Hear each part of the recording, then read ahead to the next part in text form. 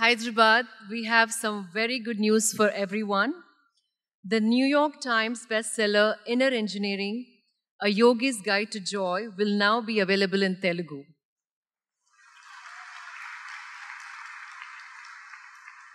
In this book, for the first time, Sadhguru presented readers with a path to achieving absolute well-being through the classical science of yoga in a practical, accessible book.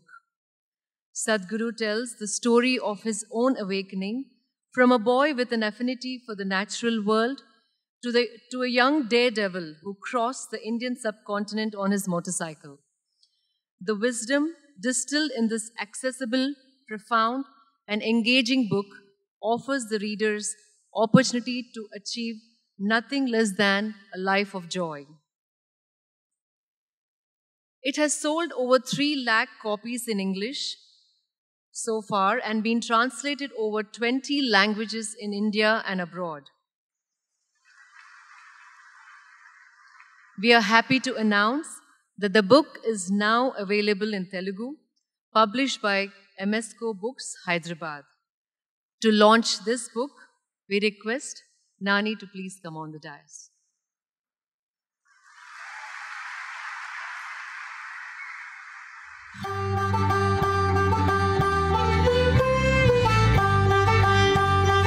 We also take this opportunity to thank Sri Chandrasekhar Reddy Garu, Chief Editor, MSCO Books, and volunteers who helped translate the book.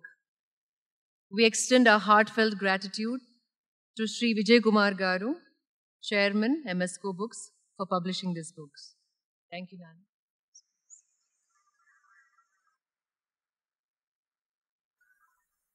Now, to the much-awaited part of the event that we are all looking forward. I request Sadhguru to please come on the dais.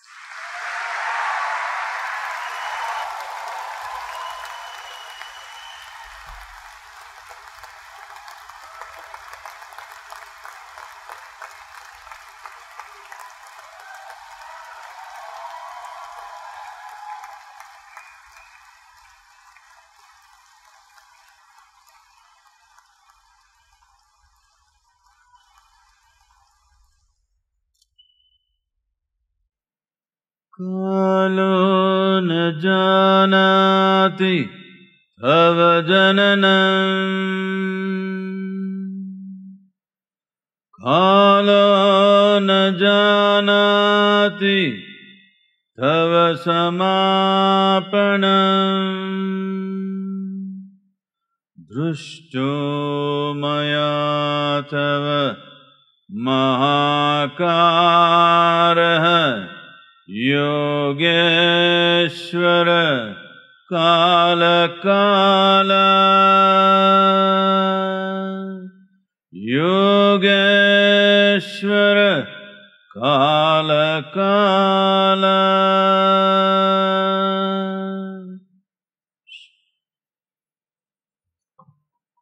Namaskaram to everyone.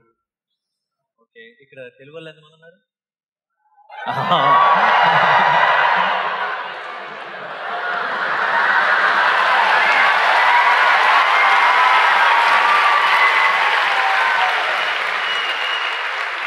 చాలా ఇది చూసిన తర్వాత చాలా హాయిగా అనిపించింది.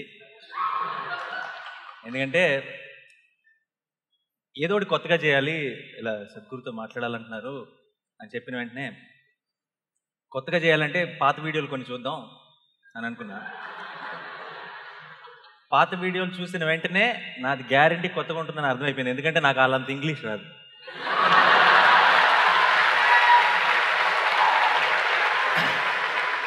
So ముందే చెప్పేస్తున్నా, అయినా సరే నేను ఇంగ్లీష్లో అడగడానికి ట్రై చేస్తాను. అదేమన్నా మీకు బట్లర్ ఇంగ్లీష్ అనిపిస్తే ట్రాల్స్ చేశారంటే మర్యాదగా ఉండదు చెప్తున్నా. ఓకే కదా?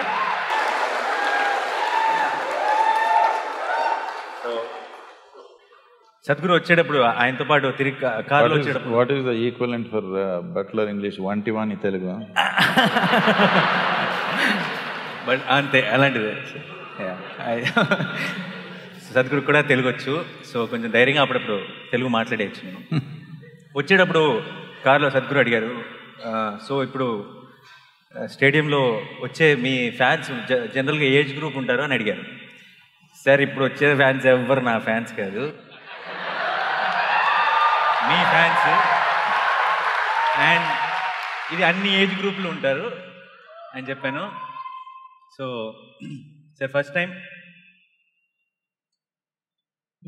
చాలా ఇదేంటి క్వశ్చన్ కాపీ చేస్తారు? అదే చెప్దాం అనుకున్నాను, ఎందుకంటే ఫస్ట్ టైం లైఫ్లో అంటే చాలా చాలా స్పెషల్గా అనిపిస్తుంది ఈరోజు. ఎందుకంటే లైఫ్ లాంగ్ టీచర్స్ అడిగిన ఒక్క ఆన్సర్ కూడా ఒక్క క్వశ్చన్ కూడా ఆన్సర్ చెప్పను నేను. ఈరోజు అన్ని ఆన్సర్లు ఉన్న వ్యక్తిని క్వశ్చన్స్ అడుగుతున్నాను.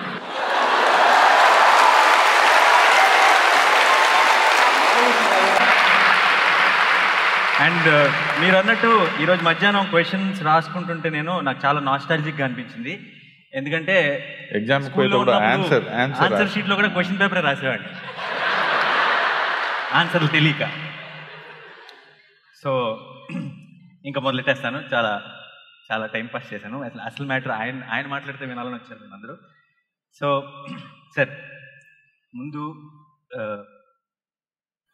when I was an assistant director, we used to grow beards, sir, because people will take us seriously. I did not grow it, it grows. I mean to say we never used to shave, because whenever we went to a hero or a producer and narrated stories, we thought they will take us seriously, they will believe us. So I saw in one video where you are saying we should let it grow, it's natural and all that. Is this angle also involved in it, or it's just that?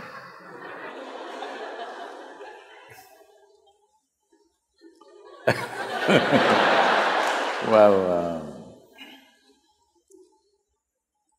nature did not give anything for you which is unnecessary. It's all part of the evolution. So some people have removed some hair, some people have sacrificed their brains, some people out of their love for somebody they've given away kidney.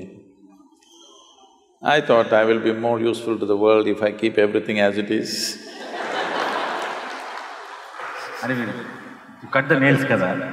Avi kuda perinicharu. No, that also would not have been necessary if we lived in the jungle. It would have been useful and it would have gone worn out by use. Today, because lifestyles have become such that you don't use your hands so much, so maybe you will have to cut it. I just rub it on the rock usually. Those of you who don't have nail cutters like me, you don't have to bite it, if you just sit somewhere and do this.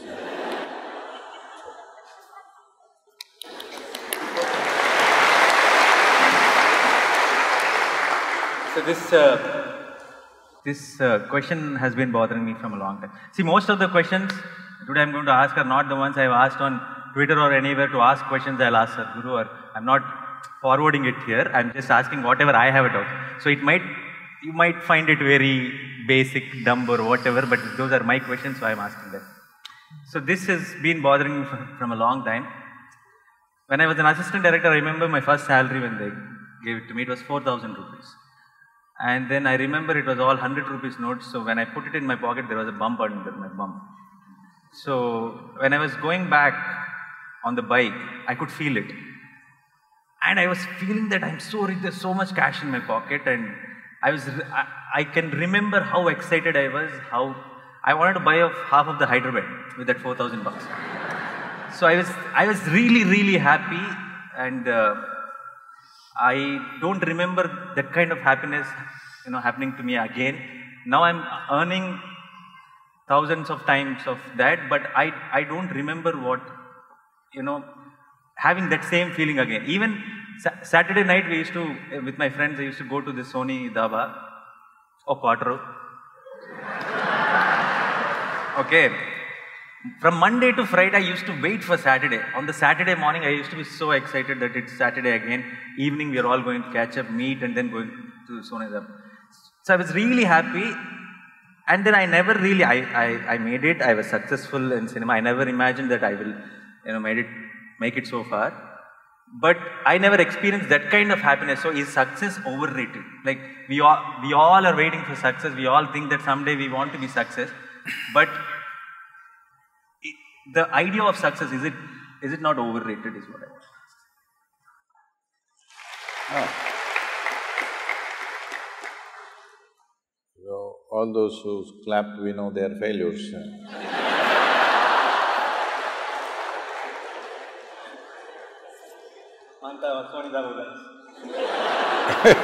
Maybe, they're all the Daba people. Yeah.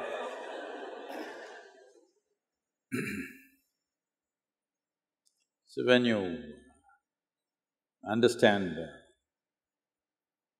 a means as an end, then this will happen. Money is just a means to do whatever we wish to do. The reason why everybody keeps a certain amount of money is so that tomorrow morning I don't have to worry, where's my breakfast? So that survival is taken care of, so that I can put myself into what I value most. Otherwise, every day morning I'll have to go in search of food. So, money is just about that. It is a means to organize a few things. A whole lot of people everywhere, particularly in Hyderabad, they're going at it as if money is their goal. Money is not your goal, it's just a means.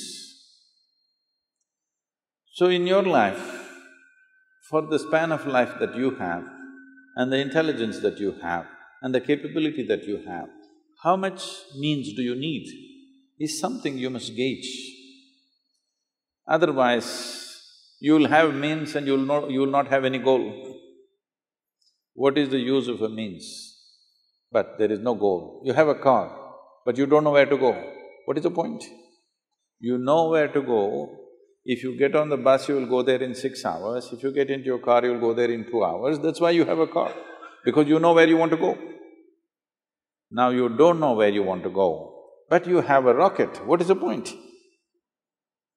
And anyway, if you bought half of Hyderabad, I want you to understand, the real fun is in the other half always.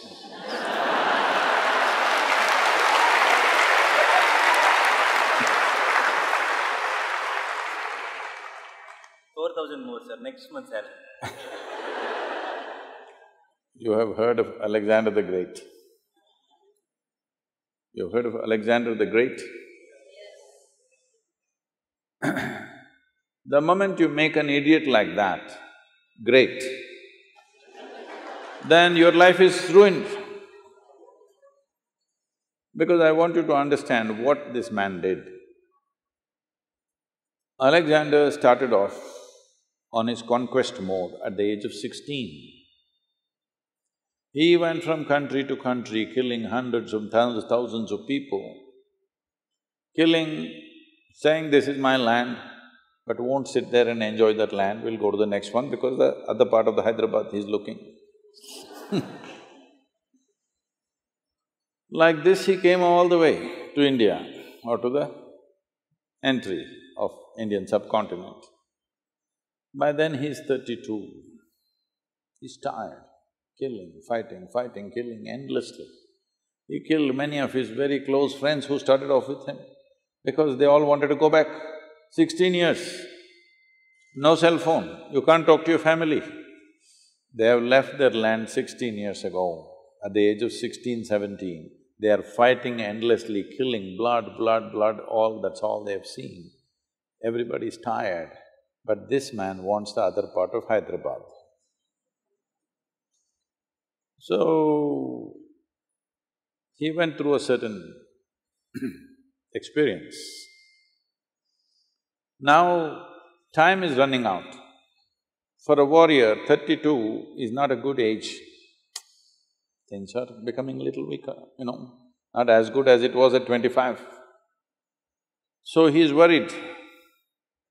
So one thing is, he wants to conquer the world and it's taking too much time. So he wanted to become immortal. This is the next. Once you have Hyderabad, next is immortality. So he wants to become immortal.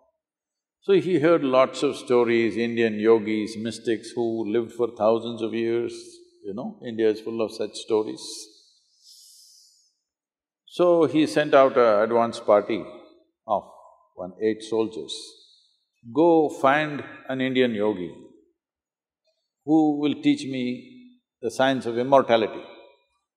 So they came looking around and then they found one yogi, somewhere probably looking at the descriptions, we think somewhere in let's say, in the Pakistani Punjab, that region somewhere, looking at the description of terrain, everything, it seems like that. We could be wrong, but somewhere in that region, what is presently Pakistan, which was considered India at that time. So he came and they came and they found a yogi sitting under a tree, just one loincloth simply, sitting there under a tree, blissed out. They looked at him and they said, "You come, our Alexander wants to meet you." The yogi laughed and said, "I'm not going anywhere, I'm here. If he wants, please ask him to come." They said, "No, you better come, he is the emperor, you just come now." He said, "No." They pulled out their swords. These are violent men, they can take off your life for nothing. Now he has given a good cause that he is refusing their orders. So they said, "We'll take off your head." He laughed and said, "Take it off. I've finished everything that I need to do with myself, I'm just sitting here, enjoying my existence. You want to take my head, take it. See, if I take your head, I will not get your intelligence. This is one thing people must understand. If I could get your intelligence, I could take all your heads and keep it with me. But no, if I take your head, I will not get anything from you. Only thing is, I'll have a piece of meat to handle."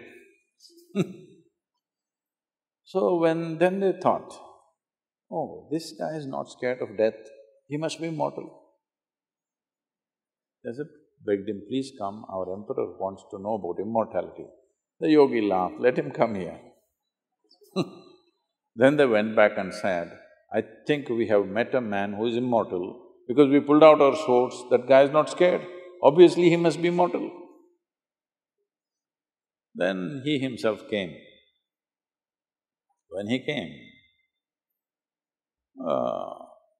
Alexander sat on his horse. Emperors wear the most stupid clothing. How every day same clothing. And a metal crown is the most uncomfortable headgear to wear. At least this is nice, this comforts you. Crown is a terrible thing to wear, just wear one metal strap around your head for 2 days and see how it feels to be a king. So he tried to talk to him, he said, "I want to know immortality." The yogi said, "Get off that stupid horse." Because have you seen always when somebody sits on a horse, they become like this? You sit on an animal which is less intelligent than you and suddenly you feel so big. So he said, "You get off that stupid horse first." So he got off. Then he asked about immortality. The yogi tried to tell him, "See, this is not the way to go. If you want, I will teach you how to turn inward, we will see." He said, "No, I want immortality." After much conversation, when it did not go anywhere, the yogi said, "Okay, you go in this direction." He gave the landmarks, how to get there, a long journey, about 5-day journey. There is one cave. In that cave, there is a bowl of water in a stone, on the stone floor, there is a certain amount of water. You just drink a handful of that water, you will become immortal. Immediately Alexander set forth. After 3 days, him and these 8 soldiers going, then he thought, if these 8 guys also become immortal, see, the power is in killing them. His power is, I can kill you any moment I want. Suppose you become immortal, I can't kill you, then how do I manage you? So he said, "You guys stay here. The last part of the journey, I want to do it myself." So he left them there and alone he went, found a cave. Then he found that water as he was told. He went and put his hands and was about to drink. Then a voice spoke and said, "Don't drink that water. I drank that and look at my state." He looked around, who is talking? There was nobody around, by then the water slipped out. Then he saw a crow and the crow said, "Don't drink that water. I drank that water I don't know when. And now the problem is I cannot die." See, if we really want to punish you, death sentence is not such a bad thing. If we curse you that you can never die, a million years later you're still sitting here, this is the worst punishment. So, Alexander did one sensible thing, he did not drink that water, otherwise we had to suffer him even today.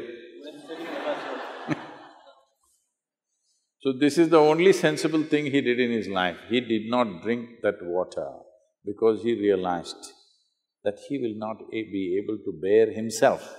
Forget about the world.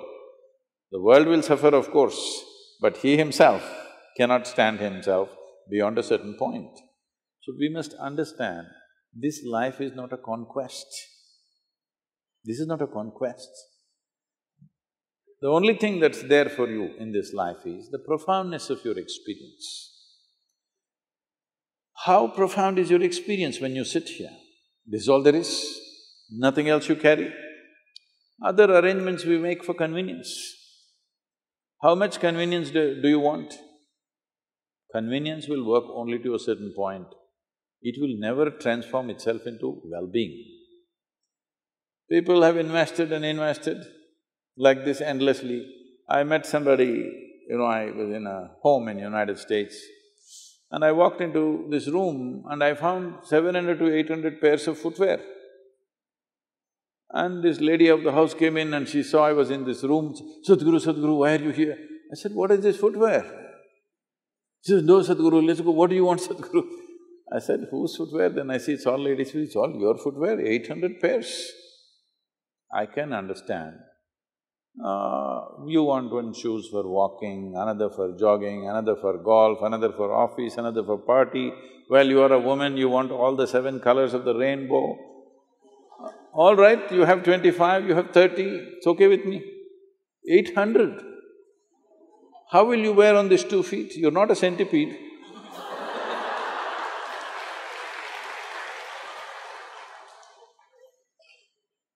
I said, "How many lifetimes are you planning to come back and walk?" The day you met me, I thought, we will make this the last one for you. But now you've got shoes for many lifetimes ready. It'll all go waste if you don't come back. Then this was bothering me. And I met a CEO of a very large shoemaking company in America. Then I asked him, why would a woman buy 800 pairs of shoes? He said, "Sadhguru, that is the only thing she can buy the same size throughout her life."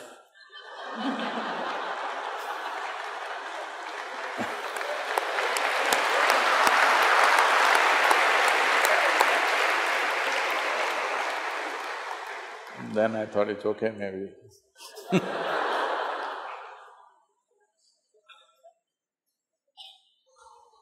But the fun is in the other half. So basically, దీని అర్థం that I have become more wise, that I am unable to enjoy. See, you cannot enjoy anything, this must be understood. If you try to enjoy something, you will bring misery upon yourself. But if you're joyful, everything is nice. You're supposed to be joyful, you're not supposed to enjoy. What is that enjoy? I know. When there is no joy, you try to enjoy.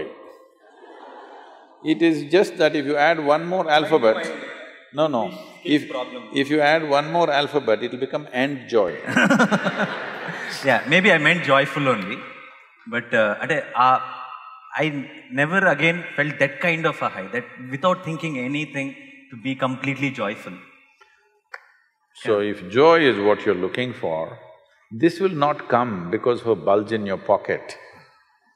Joy means your life energy is in a certain state of exuberance. You're not dead. Mostly people are committing suicide in installments. Slowly they're becoming like this. All these people, if you saw them when they were 5 years of age, they were like this. Slowly.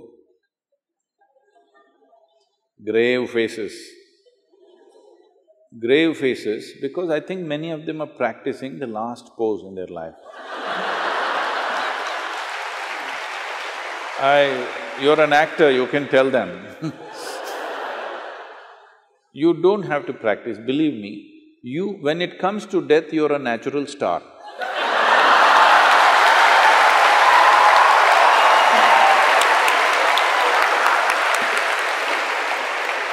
Have you… I know. Have you ever seen any dead body which is having a wrong expression on its face? No. So why are you practicing now? Life has many expressions that will happen if you're in a certain exuberance of life. If you're slowly killing yourself, yes, literally killing yourself, so slowly it is becoming like half dead. I want you to understand this. Fully alive is fantastic. Dead is good, at least for others. But half alive means it's torture. See, if I want to keep you… if I want to torture you, what will I do? Will I kill you? I will keep you half alive. That is torture, isn't it? So if you keep yourself half alive, this is torture. Every day waking up in the morning itself is torture for a whole lot of people. Only little joy when that Sony Daba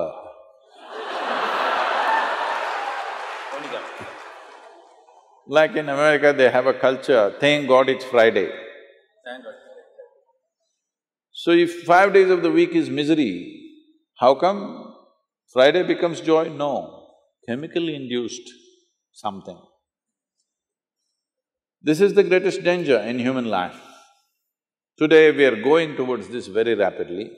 To be healthful, we need chemicals. To be peaceful, we need chemicals. To be joyful, we need chemicals. To be blissful, we need chemicals. For ecstasy, you have ecstasy. For everything you need chemicals.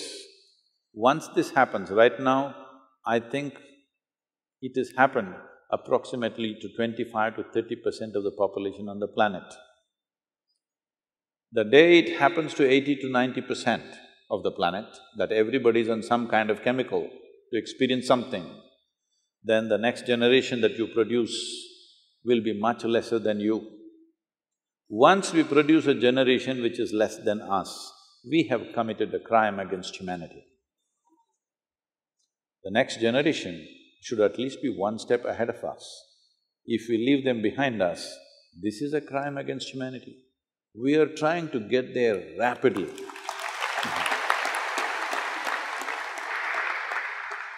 So ఇప్పుడు నాకు పర్టికులర్గా మళ్ళీ అలాంటి ఒక feeling ఇప్పుడు నేను feel అయ్యేది I think during my release time after working for 9 months on a film when I get to watch that film on screen that 3 hours is meditation for me. It's the most happiest moment in a year for me. I don't know if it's a good thing or a bad thing. So next question, నాకు ఎందుకు చెమటలు పడుతున్నాయి, మీకు ఎందుకు పట్టట్లేదు? I am the one who is facing the questions, నాకు తానే చెమటలు పట్టాలి.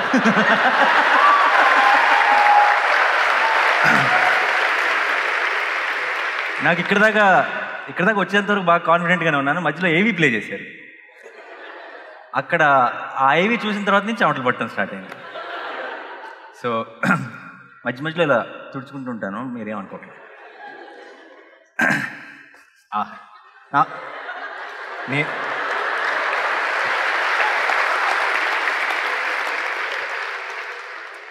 నేను మార్గదర్శిలో చేరాను, నాకు ఒక టిష్యూ బాక్స్ పెట్టారు. Thank you Sadhguru. కానీ మీ చేతి నుంచి తీసుకోవడం చాలా హ్యాపీగా అనిపించింది. నెక్స్ట్ ఇది ఇది ఇందులో ఎంతమంది కనెక్ట్ అవుతారో లేదో నాకు తెలియదు. సాధారణంగా మన ఇళ్లలో జనరలీ దిష్టి is a very big thing. దిష్టి తెలుసు కదా. సో మా అమ్మ చిన్నప్పటి నుంచి జనరల్గా దిష్టి తీయాలి అంటూ ఉండేది.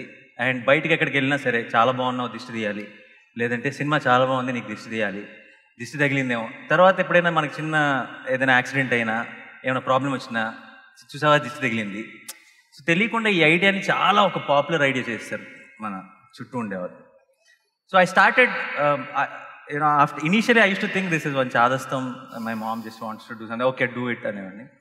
But later when I started having this some accident at the shoot or something, it kept on happening, and particularly I had this back-to-back hits and then I had this back-to-back accidents also, and then without me realizing I started believing it. Suddenly I've started reminding my mom, amma dishti eltunana. So ఈ దిష్టి అనే concept రకరకాల మంది రకరకాలుగా చెప్తారు. People say some energy అంటారు, ఇంకోటి అంటారు. But it is a very household thing. It's a very popular belief. దీని మీద మీ అభిప్రాయం ఏంటి? ఇది ఉందా లేదా?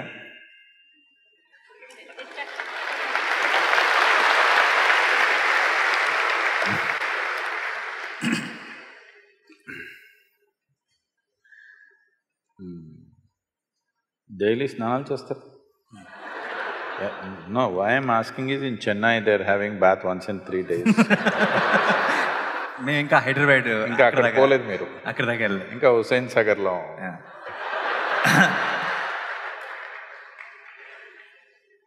So yesterday I was speaking with a prominent group of people in the evening. One of the government officials said, all these rich people are having shower every day. I said, where do you come from? In South India, without having a shower, we won't step out of our home. Yeah. No matter what. Even if we don't drink, we'll shower first. Yeah. So don't start this new culture, have shower once in… Thank God it's Friday. So, you wash your body with water. It's not just about removing the dirt. Even if you don't have any dirt, have you seen after a day's work, if you pick up a lot of stuff, you come and have a shower, oh, it's like a new life has come. Does it happen? Not just cleansing the body, it's not the soap, just the water running over your body. You go take a dip in a river, stay there for 10 minutes, come out, just see, it feels like you're born again. Because you need to understand, this body is made of fundamentally 5 elements of earth, water, fire, air and space. This season in our yoga center, because we have a wind tunnel, in the sense, from the silent valley, the winds, the monsoon winds that blow, gets kind of focused in the valley, and when it comes towards the yoga center, it'll be coming anywhere between 70 to 110 kilometers per hour, different times of the day. So at this time, all our people are doing sadhana, just standing in the wind like this, because this is a wind wash. Water wash you're doing every day, wind wash you can do. People, yogis were always smearing themselves with earth, but today that's become mud bath in the spa, okay? So mud bath is there. Similarly, there is a fire wash. This fire wash, we call it klesha nashana kriya. That means an act which will take away the impurities that gather around you. Because your body is not just here, your body doesn't stop here, it extends itself. Have you noticed? Probably women are more sensitive to this than men. You don't have to be touched by somebody. If somebody comes a bit too close, not a psychological thing, that's a different matter. Psychological and emotional aspects are there. Leaving that, if somebody comes too close, right there itself there is a feeling that, you want some distance. They haven't touched you, just like this. This itself causes some disturbance, isn't it? Because the body doesn't end here, the energy is little beyond that. How much beyond that depends on how exuberant your life energies are. If your life energies are truly exuberant, you can fill this hall with it. Otherwise, it is at least a little bit.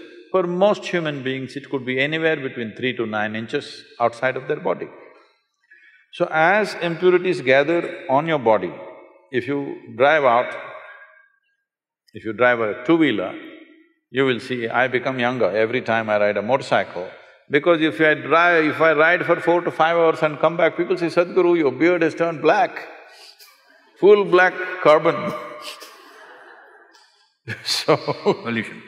So you gather material on your body, you wash it. Similarly, you're gathering other kinds of material upon your energetic system. You can wash this water with water, certain impurities will go with that. If you wash it with air, certain other things will go, but air is not always available like that. You can even notice this, but these days, these fans are going at a certain speed, but if you have the fan set at the right kind of speed, if you just sit under the fan for some time, you will see something within you lifts up. Have you noticed this? Little air wash. Similarly, there's a fire wash, which you're calling drishti. Is it necessarily happening because of other people's look or not, that's a questionable matter. But impact of life around you upon your energy system is definitely happening. If you have a spiritual process within you, that is, you're doing some kriya or you're doing some meditative processes, then you don't need all this, because you know how to wash yourself from within. If you do not have that, these things become significant. I must tell you this, there is a certain way to do which few generations ahead, people knew exactly how to do, but today I'm seeing they're just burning something and doing this. If you come to the yoga center, we're doing this Kleshanasana Kriya in a scientific manner, how it should happen. We have relieved people of various chronic ailments just by this fire wash. One surprise element that we found out recently is, we found that many children who are suffering with ADH, with learning disabilities, within a matter of 6 to 8 weeks of this fire wash, they have changed dramatically. This we never expected. So, your mother knowingly, unknowingly giving you a fire wash might have given you some learning ability. I agree. I'm bowing down to her. She did fire wash. Same. Yeah. Amma ekkundi? Akkundi. Okay. Oh, she's right. Okay. Sorry.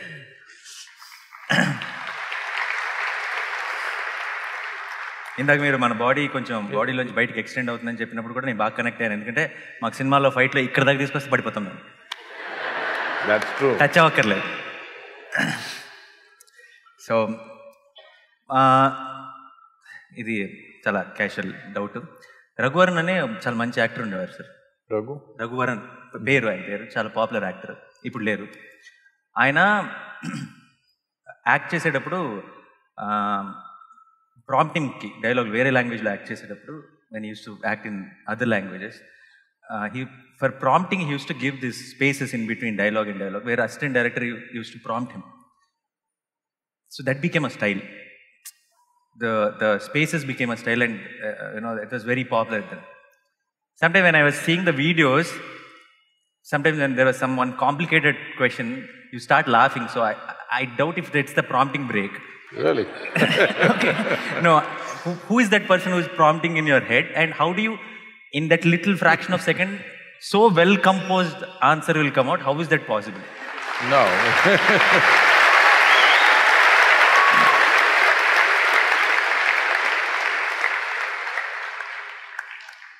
No, it's not a prompting break. I don't wish to insult people, but now that you asked, you think there's a prompting break? No.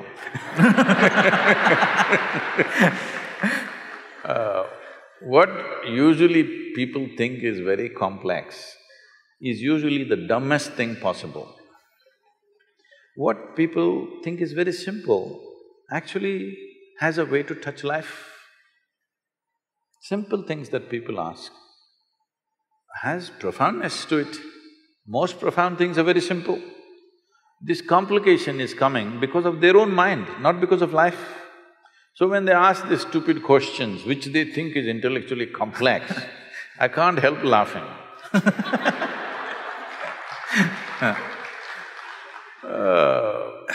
ఈ రోజు ఎన్నిసార్లు Navarro నేను లెక్క పెట్టుకోవాలి. అంత bad question అడిగానా? So, about answering a question, I'm usually not answering a question, I'm always answering the person. They can say whatever they want, I'm not listening to them. Because people can say a lot of things. Shakuni, from Mahabharata, Shakuni said, God gave us humans ability to speak, to hide what is in their mind. See that crooked man. Not to express what's in their hearts, to hide what is in their heart, that is why God gave us ability to speak. Which is true half the time for most human beings. So, they are making up complexities because they think by being difficult, they become valuable. By being difficult, you don't become valuable. By becoming easy, you become valuable, isn't it?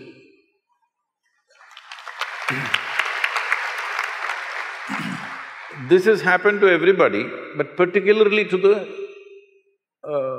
so-called spiritual people. You tell them anything simple, they will speak in a language that you cannot understand. First thing, this is the knockout. The first knockout is, if you say something, I'll tell one sloka that you cannot understand. See, it's a way of totally knocking you out. I say something that you have no clue, you cannot figure this. Now I will go into a long philosophy about a simple question that you ask. So, people are making a living by making simple things complex. My life is about making complex things simple.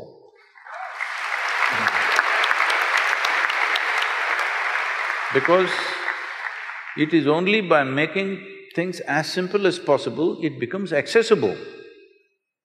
If a child is trying to pluck a mango from the mango tree, you're supposed to pull the branch down, not to lift it up and say, okay, pluck it, let me see, you'll grow taller. No, you're supposed to bring it down. Because the mango is not going to hang there forever, it's only for the season. Yes, life is not going to hang there forever, it's just a little bit small season you have of your own. Isn't it so? Don't think you're here forever. Before you and me came, countless number of smart people have been here, they're all under this buried somewhere. Isn't it so? So it's a brief amount of time. In this, should you see how to make things simple or should you look at how to make it complex? This is the nature of the intellect. An intellect will feel, if you're living just out of your intellect, it will feel stupid if it's simple. It wants complexity. So people who think they're intellectual always are making simple things extremely complex, unnecessarily complex. And then they're miserable, but they think that is also a virtue. If you're joyful, they think you're not intellectual. You must be like this. Really? Yeah. You must look like that. This also is needed. Yeah, that'll definitely add. Needed. Otherwise, and you must also you must speak towards that is prompting time.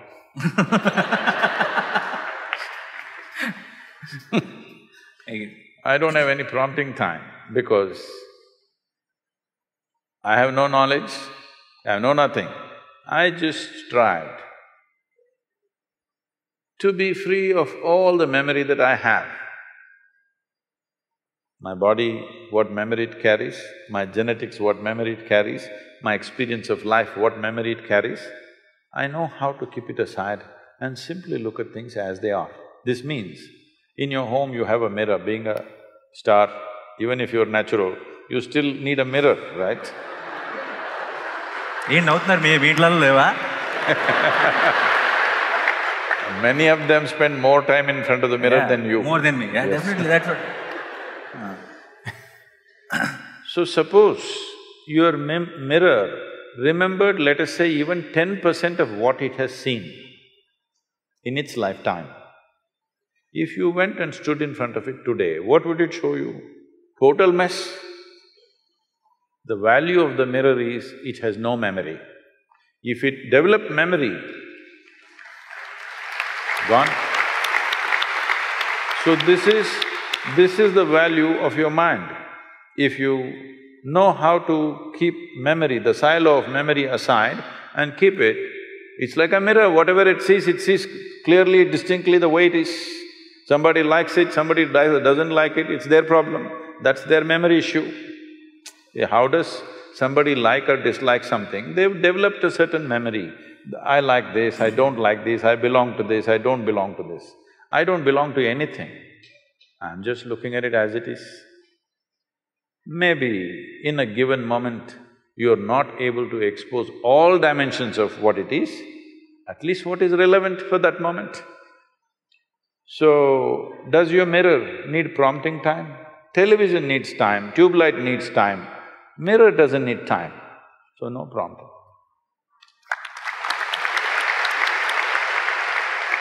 ఒక రకంగా ఇదే question నేను అడిగింది, ఎందుకంటే ఇంత అందంగా చెప్తారు answer. ఇప్పుడు సేమ్ క్వశ్చన్ నన్ను ఎవరైనా అడిగితే, ఇప్పుడు నా కార్ ఎక్కడ ఉందని ఎవరైనా నన్ను అడిగితే పార్కింగ్లో ఉంది అని చెప్తాను. ఆయన పార్కింగ్ అనే మాట మాట్లాడరు, ఏదో చెప్తారు కానీ పార్కింగ్లో ఉందని అర్థమైపోతున్నాను. అది అంత అందంగా ఎలా వస్తుంది అన్నది ఇప్పటికి పెద్ద డౌట్. అదే క్వశ్చన్ అడిగాను అండ్ దానికి ఆన్సర్ వచ్చేసింది, బట్ అది ఎలా జరిగిందన్నది నాకు అర్థం కాలేదు. సో ఇక్కడ పెళ్ళయి పిల్లలు ఉన్న వాళ్ళు ఎంతమంది ఉన్నారు? ఆహాహా, చాలామంది ఉన్నారు. ఓకే, అదే అందుకే క్వశ్చన్ అసలు యాక్చువల్గా. సో ఈ question it's from a parent to a parent. మీరు I have seen few videos where you spoke about your daughter. This has been a big doubt as a father for me because growing up, my father was very strict. Then I thought I have to be very friendly with my son, like a friend. And then I have seen few kids who are really spoiled because their parents have been really friendly. And then I think little bit of koncham strict undalem. So there's a lot of confusion. What do you think according to ante neeru obviously to each to their own, but మీ దృష్టిలో what is the right way of parenting? To be వాళ్ళకి full ఫ్రీడమా లేదంటే కొంచెం tough ఉండాలి ఆ పిల్లలతో? Why should we think on these terms? A child is not a… You must understand this. If a tiger is born, let's say, a tiger cub is born, 90% of what he needs for his life is within himself. Only 10% parenting. The tiger's parents, mother and father, do just a little. 90% is intrinsic. If he just eats well, he becomes a good tiger. This is all. But now you're born as a human being, your only 10% is within you of being human. 90% has to be nurtured. This is the significant thing about being human, because the range of possibilities of how many varieties of human beings you can be within yourself is too many. That is not so for any other creature. They are born like that, nature has fixed it like that. Little variations, 10% variation between one tiger and another tiger. If both of them eat well, they're about the same tigers, isn't it? So because of this, human parenting becomes an important aspect. So once you bear a child, it's a 20-year project. That is if they do well. If they don't do well, it's a lifelong project.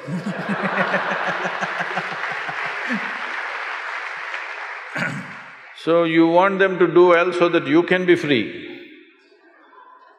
Yes? Because you understand if they don't do well, they will sit on your lap for your rest of your life.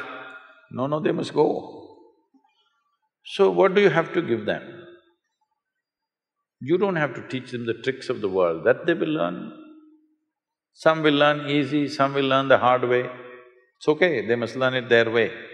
What you give them is what it means to be human being. This is all you give them. So for this, you must look at yourself. You don't have to do much with them. If a child arrives in your house, if your child is born in your home, you should not think you have to do something with the child. You must look at yourself because children don't listen to you. Whatever the nonsense you speak, they're not listening to you, just like me they are. I'm not listening to anybody, I just look at them and answer them. They're just looking at you, observing every little thing that you do. How you sit, how you stand, how you speak, what is the expression on your face. All this they're doing, you see how the child is looking?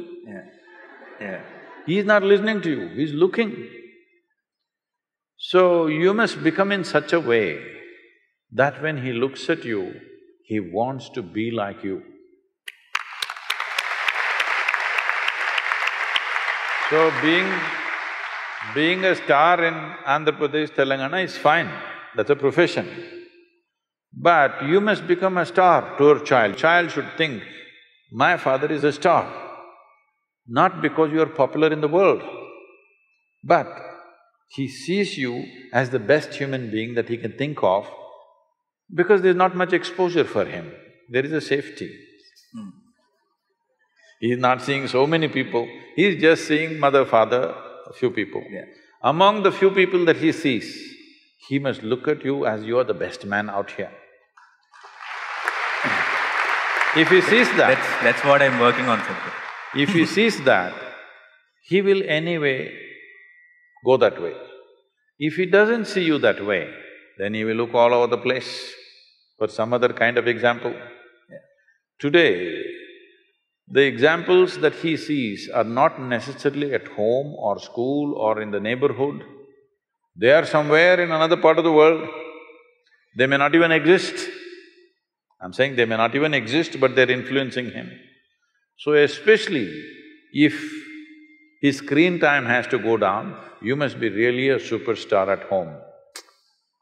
You understand? Everyone. Yes. It's not just for him, for every one of you, this is the only way your child wants to be who you are. He looks at you and thinks, oh, my father, this is not what I want to be. Then you try as hard as you want, he will do everything that you don't like just to freak you. Yes, you've done it.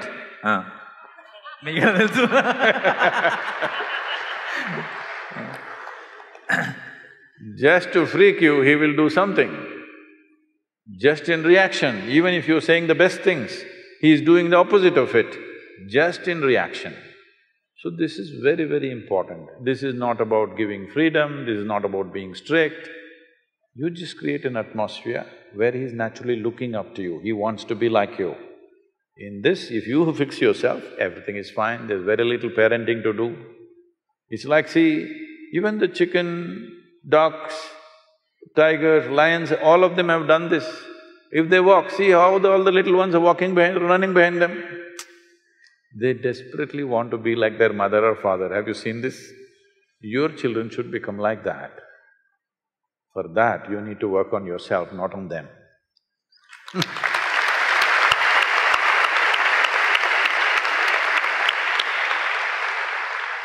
ఆన్సర్లు వింటుంటే మంచి క్వశ్చన్లు అడుగుతున్నాను confidence వస్తుంది. So చిన్నప్పుడు when I was a kid, when he very supposed to be popular astrologer came home and then he said, ఈ అబ్బాయికి రాజయోగం ఉంది అని. రాజయోగం అందరికీ అదే చెప్తారా? అదే చెప్తారా? ఆ తర్వాత తెలుసు అందరికీ. ఇది తర్వాత ఎప్పుడు తెలిసింది, ఇది ఒకళ్ళిద్దరితో ఈ విషయం డిస్కస్ చేసిన తర్వాత వాళ్ళు కూడా చెప్తే అప్పుడు అర్థమైంది. సో అని చెప్పిన వెంటనే ఫస్ట్ మా వాళ్ళలో డౌట్ ఏంటంటే రాజయోగం అంటే ఏంటి అని అడిగారు. వీడు చస్తే వెనకాల 1,00,000 మంది వెళ్తారు అని. అప్పుడు నేను కొంచెం బాధపడ్డా, చస్తేనా? చచ్చిన తర్వాత ఎంతమంది వచ్చి లాభమే ఉంది, బతుకున్నప్పుడు కదా ఉండాల్సింది అని అనిపించింది. ఆ టాపిక్ అక్కడ వదిలేశాను. But then as I grow, when I was watching this generally in the industry, outside, everywhere, నిజంగానే చస్తే మంచోడైపోతాడు ప్రతివాడు. ఎందుకు అయిపోతాడు నాకు తెలియదు. Every time a politician or an actor or somebody in general also outside, somebody dies and then they have such good things to talk about them. Everybody says he's a friend, he's such a good guy. And sometimes I keep wondering, I wish these guys came back into life and they heard all this and went back to die again. So, why is this happening? Because అందరికీ ఒక సడన్గా ఒక మంచి వచ్చేస్తుంది, అంతా చాలా మంచి, ఎంత మంచి యాక్టర్ అంటారు, వాడు సినిమా రిలీజ్ అయినప్పుడు ఎవరో మాట్లాడుతున్నాం, చచ్చిపోయినప్పుడు అంటారు. Ravana. So why, what is the reason? చచ్చిపోయిన వాడు ఏదైనా తప్పు చేసినాడా ఇదివరకు? చచ్చిపోయిన వాడు ఏదైనా తప్పు చేశాడా? చేసిన వాళ్ళు ఉన్నారు చాలా మంది, వాళ్ళకి కూడా చాలా పొగడ్తలు చూశాను. చచ్చిపోయిన తర్వాత లేదు. అందుకే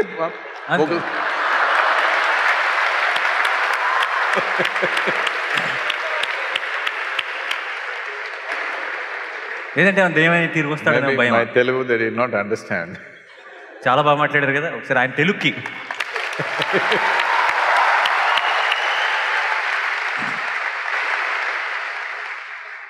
People appreciate the dead, rightfully so, because no dead man has ever harmed anybody.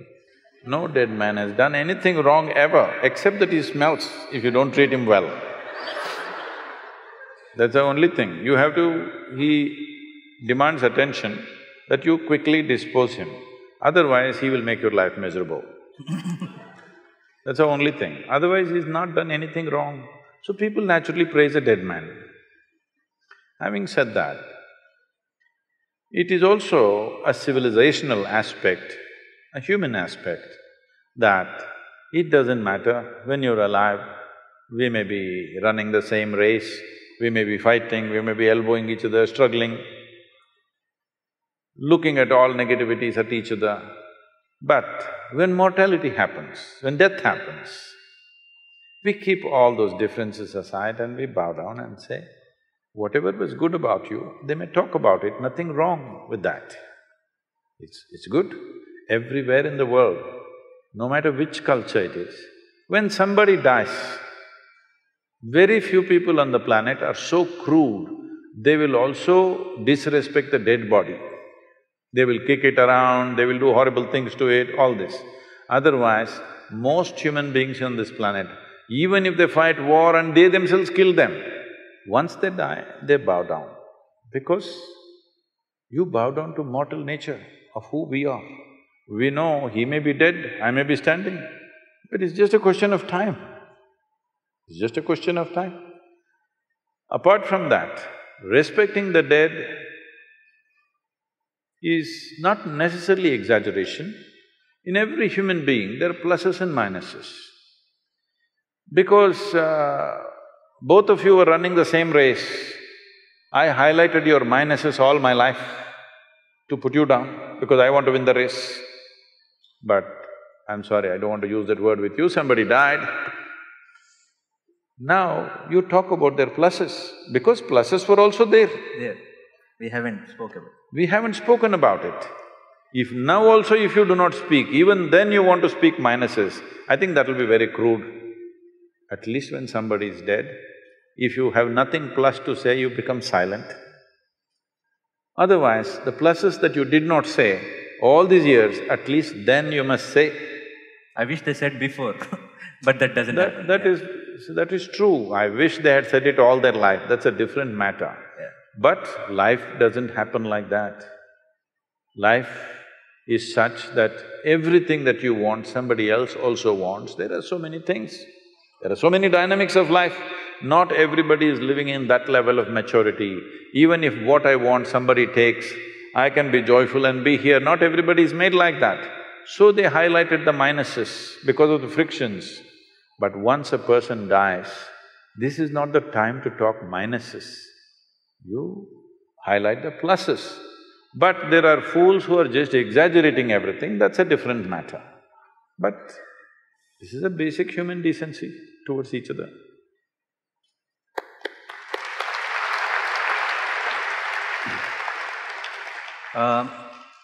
Growing up, never used to get to listen to this word depression much. Very, very rarely a word like a psychiatrist or a depression or something. Now that we are all aware of that, then and people know that it's a genuine issue, and we'll talk a lot, which is very good. I understand completely. But then I also realize there's so much of talk happening. Almost every alternative person, in some conversation, we hear this depression word happening a lot nowadays. I'm happy that the awareness has become more, but again, at the same time, I'm also realizing there are few people who suddenly might be feeling a little low one particular day, and they want to believe that it is depression. I know the depression is a very genuine, serious problem, but because of this overexposure, is it a good thing or is it a bad thing? Is it really pushing the next generation into a, thinking any small hiccup also thinking that this might be something serious problem, and they giving into it? Oh, I didn't know that was a popular question. With your question, you're getting into trouble. If I answer this, I will get into deeper trouble. I've already, last 1 year, I've been in a lot of trouble because a whole lot of people are pursuing me and saying, he doesn't respect depression, he's talking against it, he thinks it is not a medical issue. No, I respect it. By the way, I don't want to be in trouble, but I genuinely believe it, but I just don't know, it's… with few, it's just becoming too much. They're talking so much about it that sometimes people who are generally low on a particular day also might feel. No, don't be. 90% of the cases are maybe fair, but sometimes. Yeah. He really plays it safe.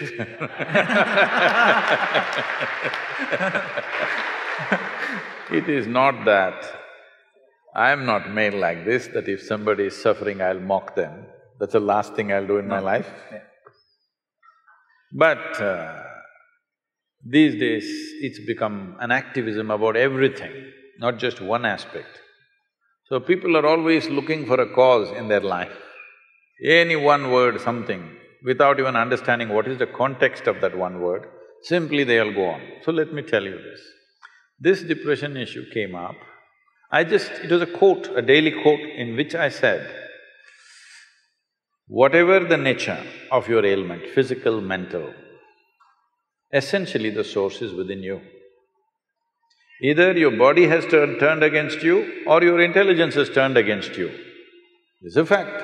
You can give it many names, you can call it stress, anxiety, depression, this, that. Something has turned against you. That is, something within yourself has turned against you.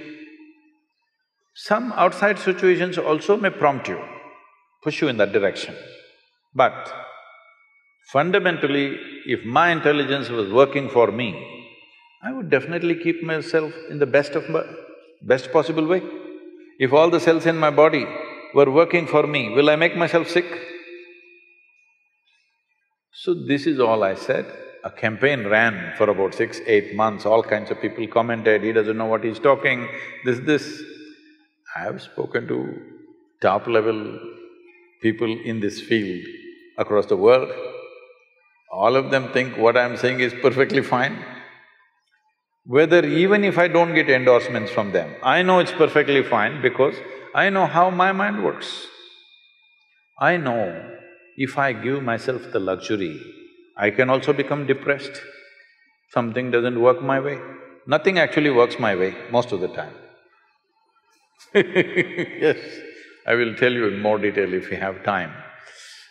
Because when you do as many things as I do, so many things don't happen the way you want it. The reason why people have reduced their lives to very small scope is simply because they're afraid of failure. I know I will die a failure, but I'm a blissful failure, so it doesn't matter. In my life, it so happened, almost 38 years ago, I was sitting in one place, suddenly every cell in my body burst into ecstasy. Then I observed what is happening within me. Then I realized after a few weeks, if I don't mess with my mind, I'll burst with ecstasy. Then I thought, this is it, I have discovered something fantastic. On that day, the world's population was 5.6 billion people. Then I sat down and made a plan that in next 2.5 years, I will make the entire world ecstatic. Hey, wait, don't clap at my failures. Now it is 38 years. We've touched a few million people. People say we have touched some 500, 600 million people. But that's not my idea of the world. Now the population also has increased. I know I will die a failure, but I'm not a depressed failure, I'm a blissful failure.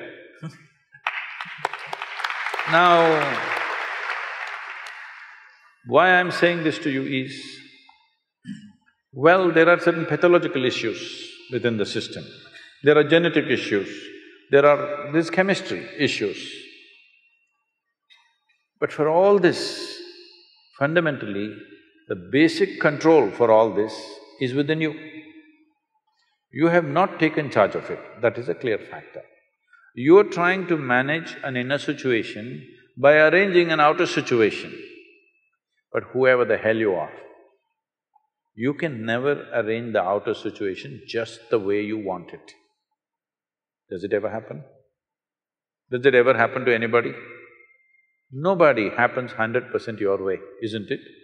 Not your husband, not your wife, not your parents, not your children, not your friends, not your office, nobody happens 100% the way you want it.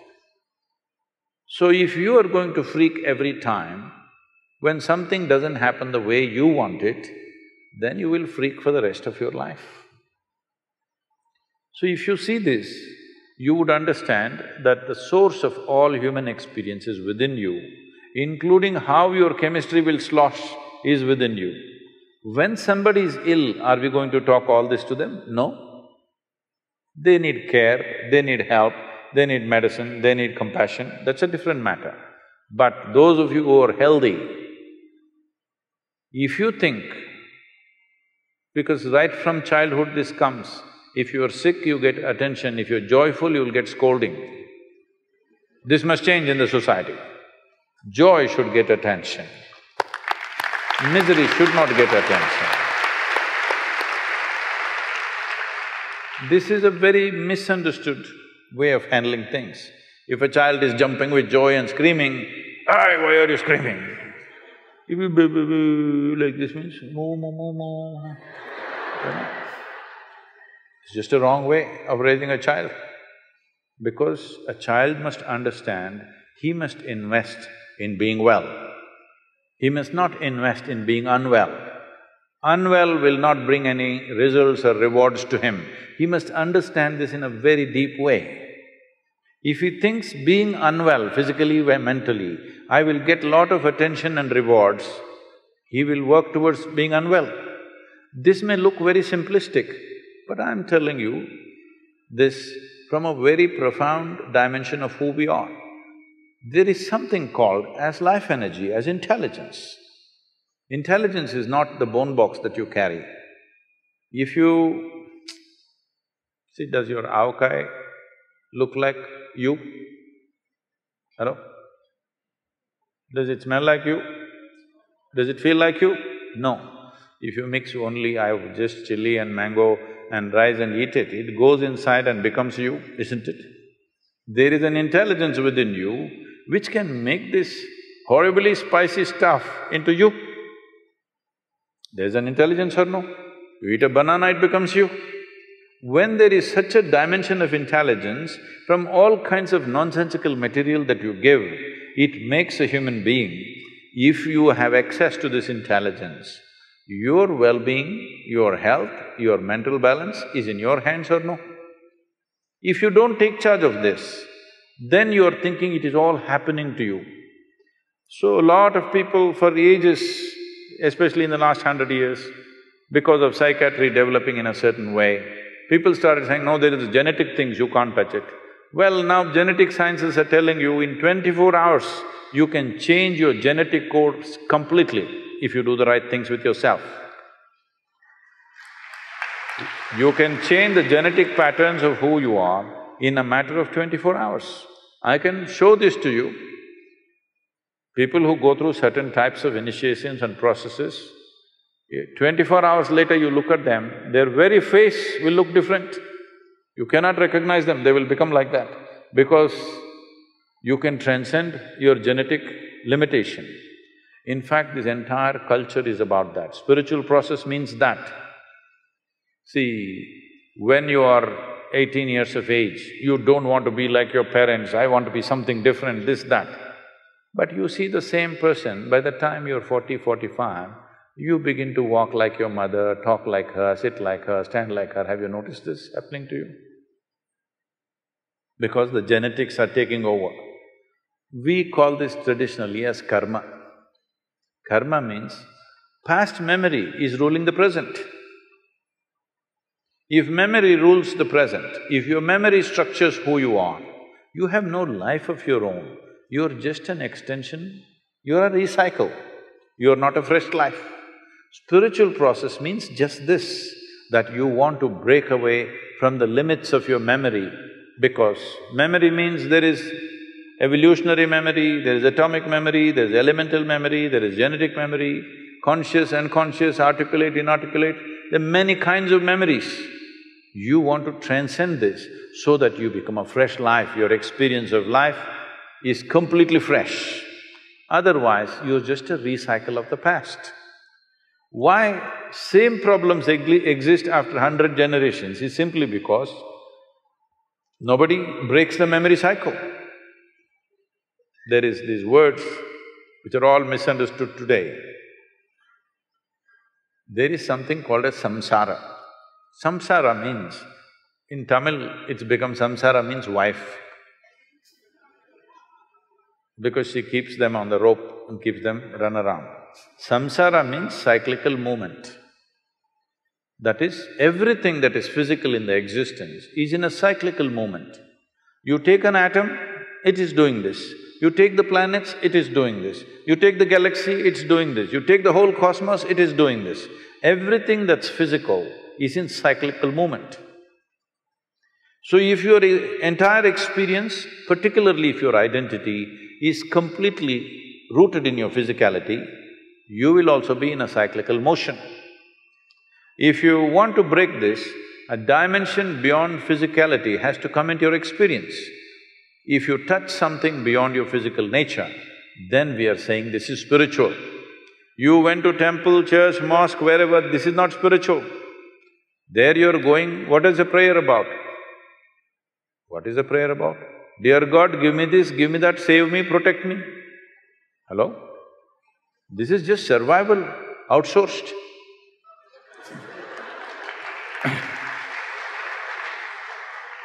So if you want to break the cycle, then you have to touch a dimension which is not physical in nature. Once you touch something that is not physical in nature, there is no cyclical movement, because you have become free from all the memory bank that you have. So whether you have chemical issues within you, whether you have pathological issues, genetic issues, you can break away from that. Maybe certain people will need more striving, certain people will come out more easily, that is always there. But for everybody there is a way. So when I say all your ailments, if they are infections, they're different. They come from outside, it's an invasion, you have to deal with it. But rest of the things are manufactured within you, this is your cause. Fundamentally, you have to see, my physical health, my mental health is my responsibility, 100%. If you see this, then methods are available to come out. We have all the compassion, because I want you to understand, if you have a physical ailment, you will get compassion from everybody.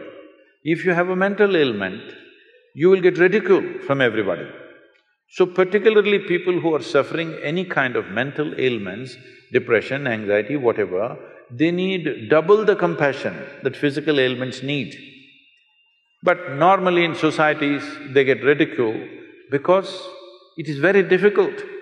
It's very difficult to decide whether this person is really sick or making it up, or they're acting it up to get something out of me, or what it is you can't make out. One time it looks real, another time it looks like it's made up. So, unfortunately, both for the one who is suffering and those who live around them, it is a constant struggle. But the most fundamental thing is, whoever you are, whatever condition you are, first and foremost thing to understand is, physical and mental health is my responsibility. It can go out of hand, it's always there.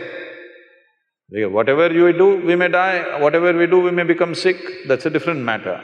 But it is our responsibility. If you see this, there is a way to touch the very source of creation which is throbbing within you.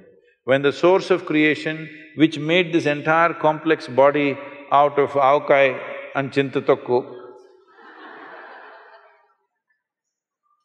when it can do this, it can also do some repair job, isn't it? Hello? One who manufactures the whole thing, can't he do some repair job? You have lost access to it. You think for everything there's a solution outside. Yes, when we need help, we will take help. When things have gone out of control, we seek help from outside. But fundamental thing is to take responsibility.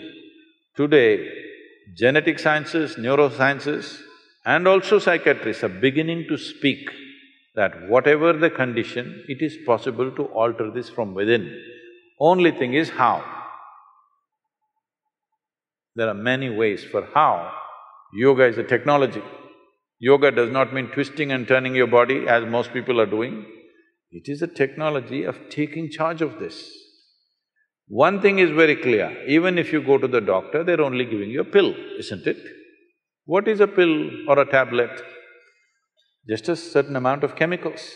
If you put these chemicals, it lifts you out of your depression, it makes your anxiety go a little bit. It may not permanently go, at least for those few hours, it's down. So essentially, human experience has a chemical basis.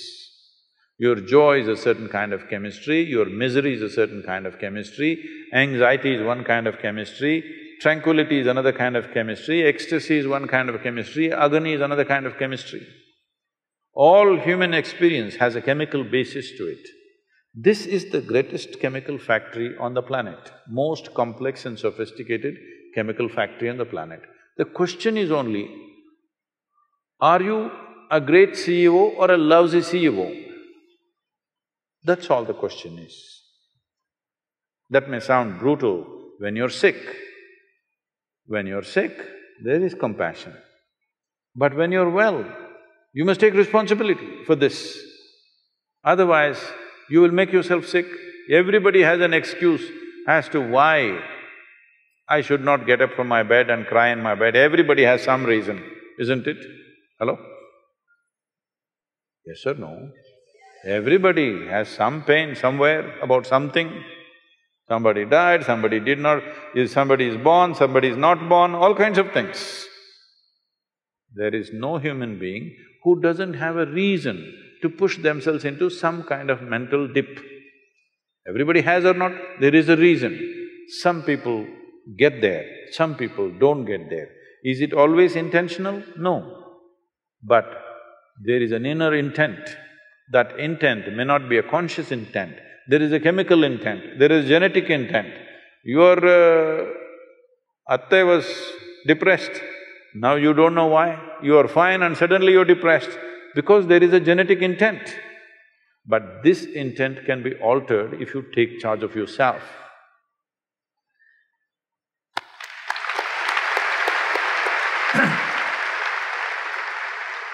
You would have heard about this word, deja vu.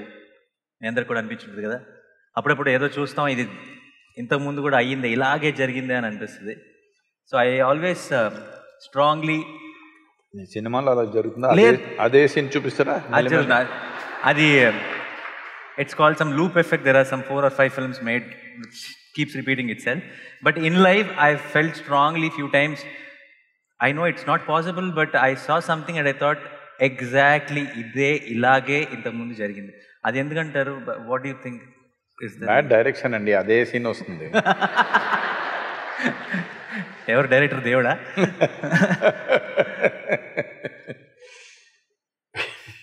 It's just some మన చిన్న గ్లిచ్చా, ప్రాబ్లమా మన మైండ్లో, లేదంటే దానికి ఏమన్నా వెనకాల ఒక బ్యాక్ స్టోరీ ఏమైనా ఉందా? There are many dimensions to it. But one thing is, most people are afraid of anything that's unfamiliar. They have a fear of unfamiliar. So, they have set up a mechanism within themselves, they're looking for the familiar. Either they will do what you said just now, I have seen this somewhere, otherwise they'll look at somebody and say, oh, she looks just like my sister. She doesn't look like your sister. But, you know, just the same, 2 eyes, 1 nose, 1 mouth, just like her. Like this they will find reasons because they're looking for something familiar.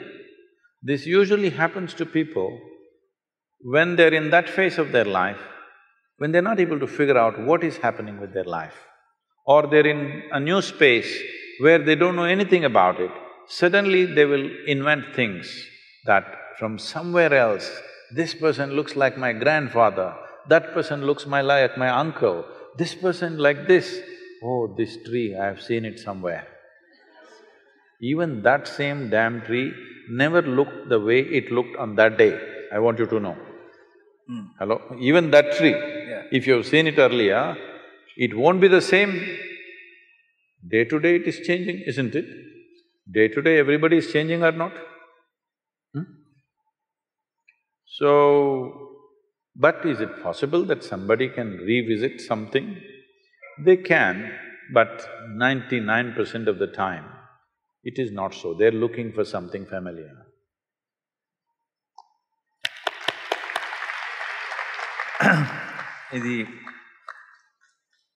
Okay.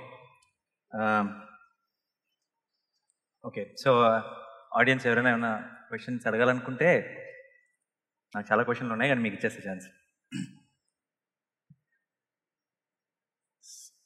So ఈ selection process ఎలా జరుగుతుంది? నేను ఎవరికి ఇవ్వాలి mike? Okay. So Namaskar, I'm Sadhguru. So I'm not sure if you have heard of the TV series called Sacred Games. It's very famous or unfamous. It is a lot of sexual and violence content in it. So what do you think art and entertainment should be given that much space, or it is disturbing to know that TV series like these are very famous and popular in today's generation?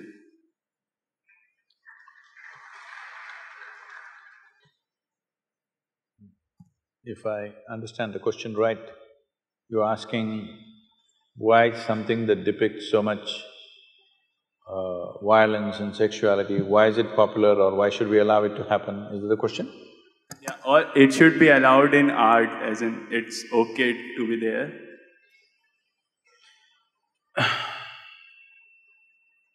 See, the dangers of this, even addressing this question is, now, if you address this question, immediately some people think their own ideas of what's right and wrong can be imposed on other people, which will not work. In a free society, it will not work. At the same time, is violence, extreme violence in movies and very gross ways of… Usually sexuality means generally a woman is being treated in a not necessarily a nice way. I remember in the 70s there were movies, Hindi movies. I did not see most of them, but people used to tell me that there were some actors who were called rape specialists. Hindi? Yeah, in Hindi. So in every movie there has to be one rape. It became almost like a standard for some time. So all those people who saw those movies as children, because there was no adult certification for that, anybody could go and watch it, they thought this is the way to treat a woman. Now when rape happens in the street, why are you surprised, I'm asking? We have cultivated them. All said and done, the cinema may be a commercial enterprise, but it has a profound impact in a society like this. See, in certain other countries, people watch the movie, go home, forget about it. Here it's not like that. We even elect them.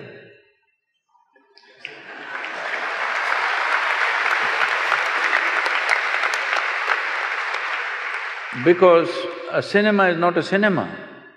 Cinema is more than reality in this country. So when it is like that, I think it should be conducted more responsibly. What is it that we're trying to create? If you try to control it from outside, it'll become ugly. If people use just about anything and everything to make money at the cost of the society, that is definitely ugly. So, I don't know what this television serial is because I never get the time to look at that place. Whatever it is, I don't know in what context. See, there is violence in the society, you don't have to hide it, you can show it. There is sexuality in the society, you don't have to hide it, you can show it. But are you glorifying it or are you showing it in a way that people say, this is not the way? You showed a rape because it's happened. When people see it, they must say, this is not the way. If they think, wow, this is the way, then what kind of society are you creating?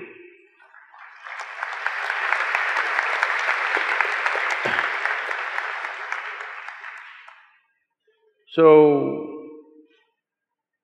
many times this has come to me in various different forms, this kind of question.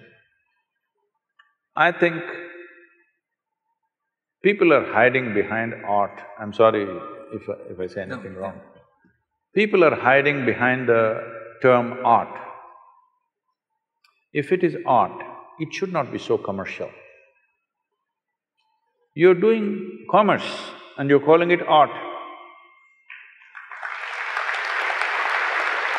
There may be some artistry involved in it, we appreciate that. But there was a time when we were growing up, there were art movies and there were commercial movies. Now there is no such thing, commercial movies are art. So commercial movies are made essentially to make money. Somebody is investing to make money, nothing wrong with commerce, because nothing wrong with commerce, nation's commerce has to develop in all levels. So entertainment is also commerce, it's fine. If it is commerce, then it must be controlled, there must be proper… For every commerce, there is a certain amount of control, isn't it, in a society? In this society, though today everybody, at least a lot of… a big percentage of population is drinking, still we are holding on to it that you cannot advertise alcohol. They will show an alcohol bottle and say CDs and music. Yes or no? Sparkle water. Sparkling water. That is okay, but CD and music, how does it come, I don't know. Anyway, I'm saying when we see it is going to influence the society in a big way, there are controls. So, if something is going to impact the society, there must be some sort of control. It is best the self-control is self-imposed rather than a government agency imposing it, because then it'll become something else very ugly, it'll become somebody who doesn't know anything about it. It is not about deciding what people should see and should not see. It is about where do we want to drive the society. Right now, more than… I don't know about this television serial, I'm continuously speaking about all the… what are these… video games. A 5-year-old child enjoys shooting people. That's the only thing he plays. He enjoys shooting people on the screen. It's quite good because it doesn't spill blood anywhere, it's okay. There it spills, but okay. Now when he becomes 18, doesn't he want to get a little real? Hello? In United States, the school shootings are happening. People think it's an American phenomena. No, no, no.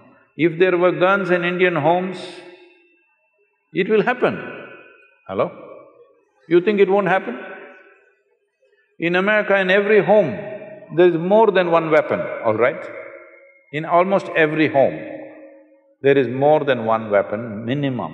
There is at least a shotgun and a handgun, for sure. We have toy guns. Not that, I'm Kids, saying yeah. real firearms. Yeah. So there is excess, so it is only happening in America. But if there were weapons in Indian homes, even here kids would be shooting each other, for sure. When emotions fire up, you want to shoot, isn't it? So from the age of 4, 5, if you're practicing how to shoot people, when you become 16, 17, 18, don't you want to get real? Don't you want to see some real blood? I don't see what's wrong. If you are cultivating your children to do this on the screen continuously, what is the problem for you if he gets real? Or if his friend gets real and he shoots your child, what is the problem, I'm asking? Because you must understand, certain actions have certain consequences. This must be handled responsibly by people who are creating those things. If you bring laws for everything, then society becomes ugly. Government cannot manage these things. People should manage these things. So if somebody makes such a thing, people should not go and watch it. But no, they all want to go and see. So somewhere they enjoy it, isn't it? Today you see any of the Hollywood movies, it's not like before. Before also they were shooting, but now it comes, the bullet enters and the brains splash and there is a rerun. Again it comes in slow motion and splashes all over the place. People are enjoying it. Once you enjoy these things, then violence is inevitable on the street. It's just a question of graduation, isn't it? So, what kind of society we want to create? All those people who influence the society in a big way, whether artists, politicians, media people, spiritual leaders, religious leaders, whoever has influence over people, they must look into themselves and see what is the consequence of our actions. This much responsibility must come.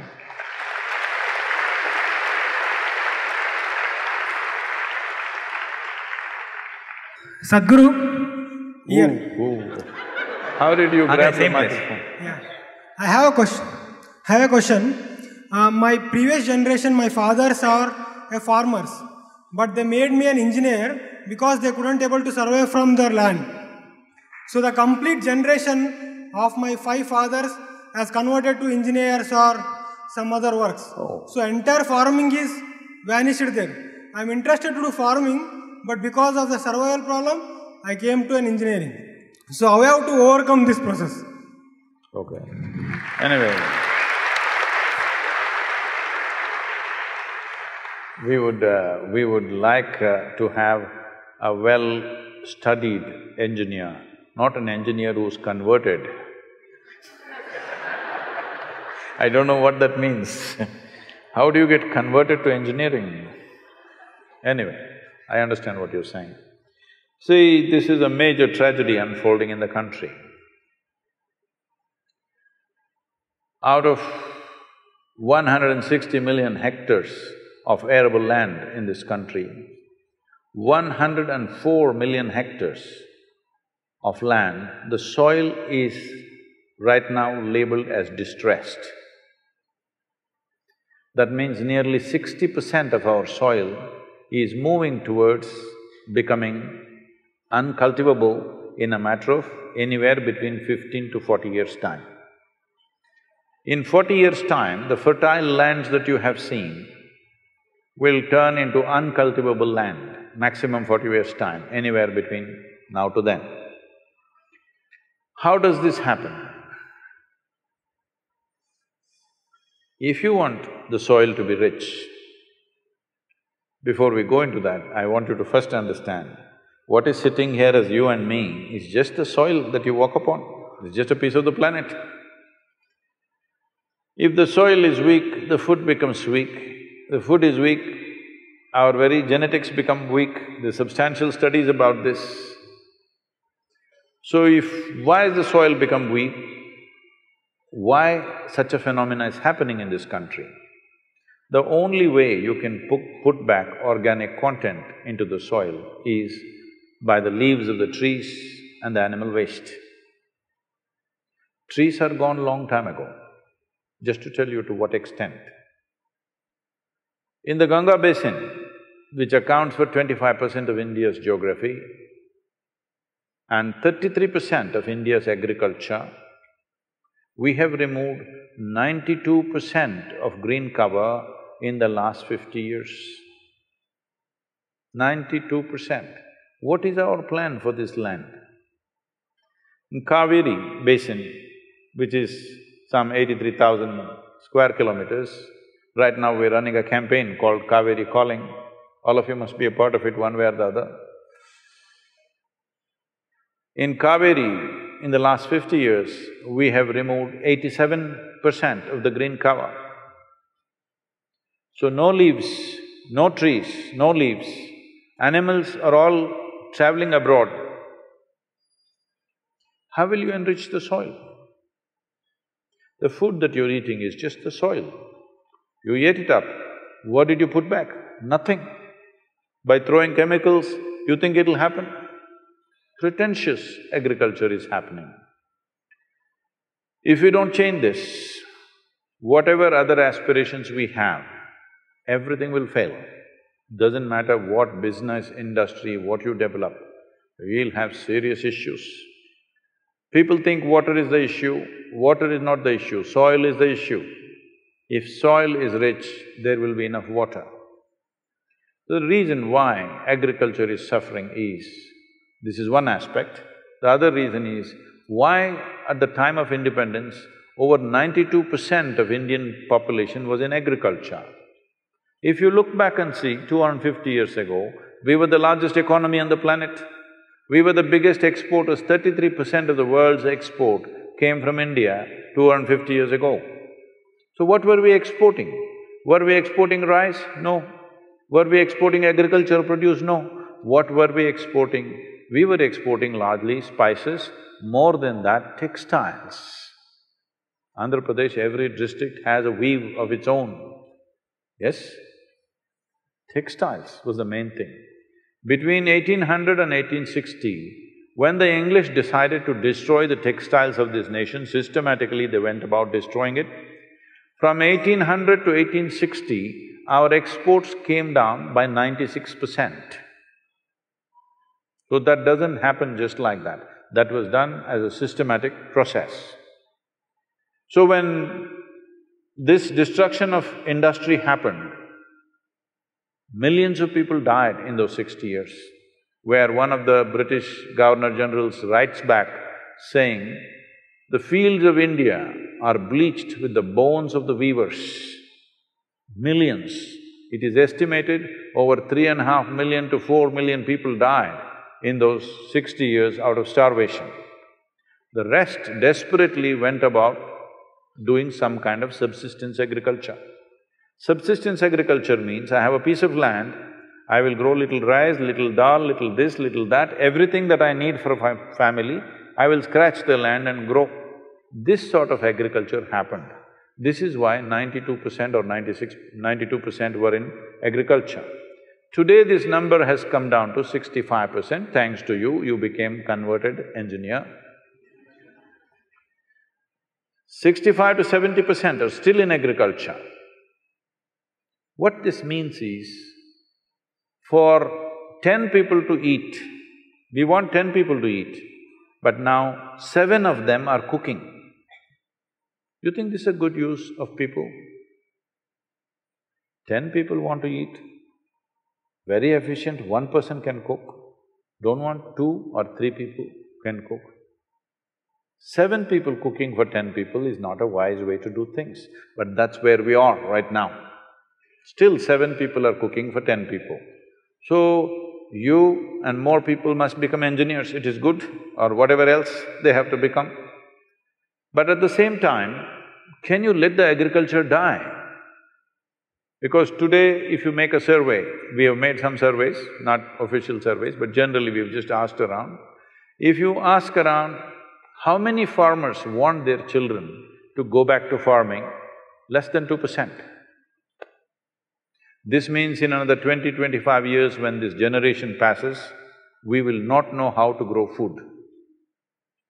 You may think the farmer looks illiterate, he's not dressed like you, he doesn't look like you, he looks like no good. But I'll do one thing for you. You are from the farming family. Those of you for 2 generations who lived in city, you have MBA, even if you have agricultural MSc, you come, I'll give you 10 acres, fertile land. 5 different crops, you grow it by yourself without taking local help. You will see you can't do it. Because this intrinsic knowledge that our farmer has, this is one of the most fantastic things that India has done is, of the many things, well, we are going to the moon, we've gone to Mangalyaan, all kinds of things, businesses have done great things, science has done many things, but the most fantastic thing is, without any science of any modern science, without any new technology, just with traditional knowledge, our farmers have fed 1 billion people. This is not a small thing.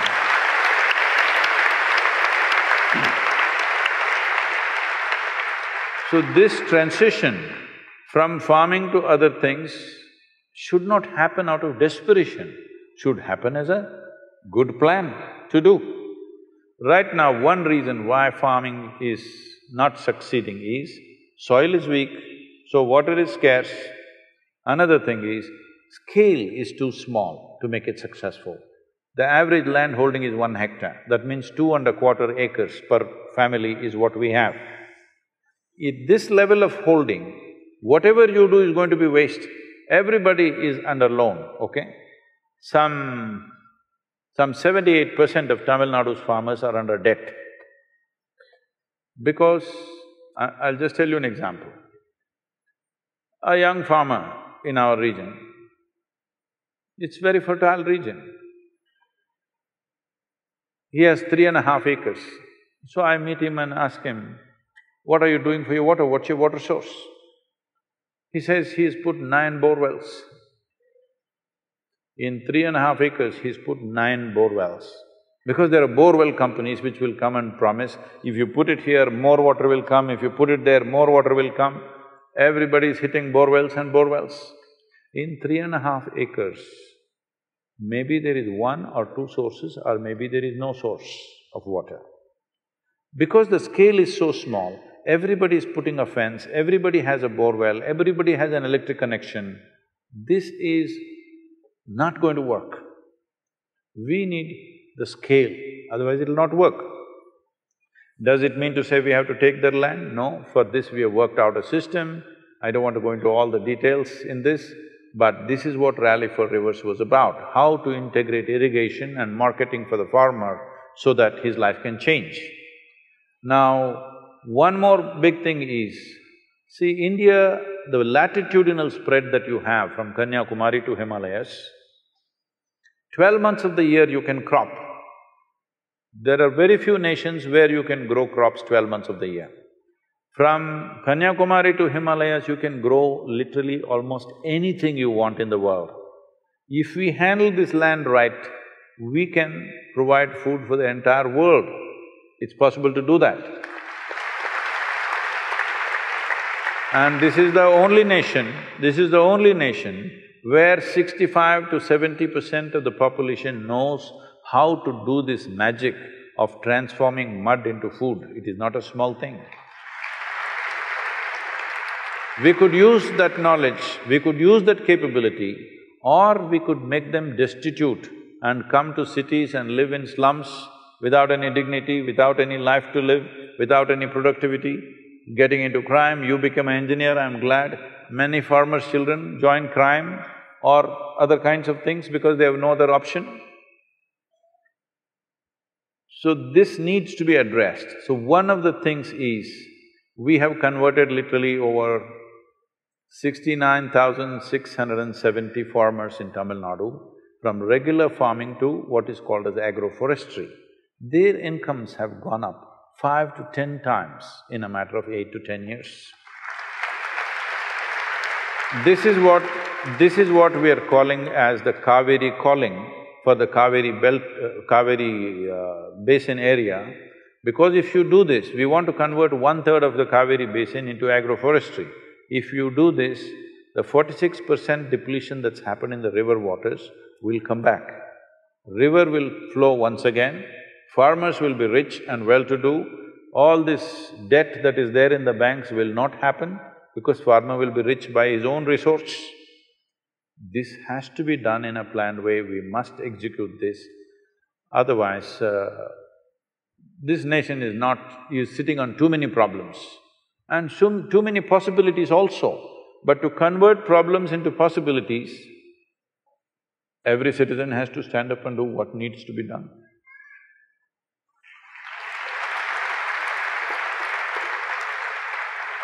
Namaskaram, Sadhguru. Where are you? Sadhguru here. Okay. When a movie is made, the idea and the story is… The question is for him. No, Sadhguru, it's to you. The idea and the story is developed to make it more popular on commercial factors. It developed on commercial factors to make it more popular, to reach more number of people. Can we use cinema to spread the spiritual methods to large number of people through commercial and popular ways? Can you give some direction towards it?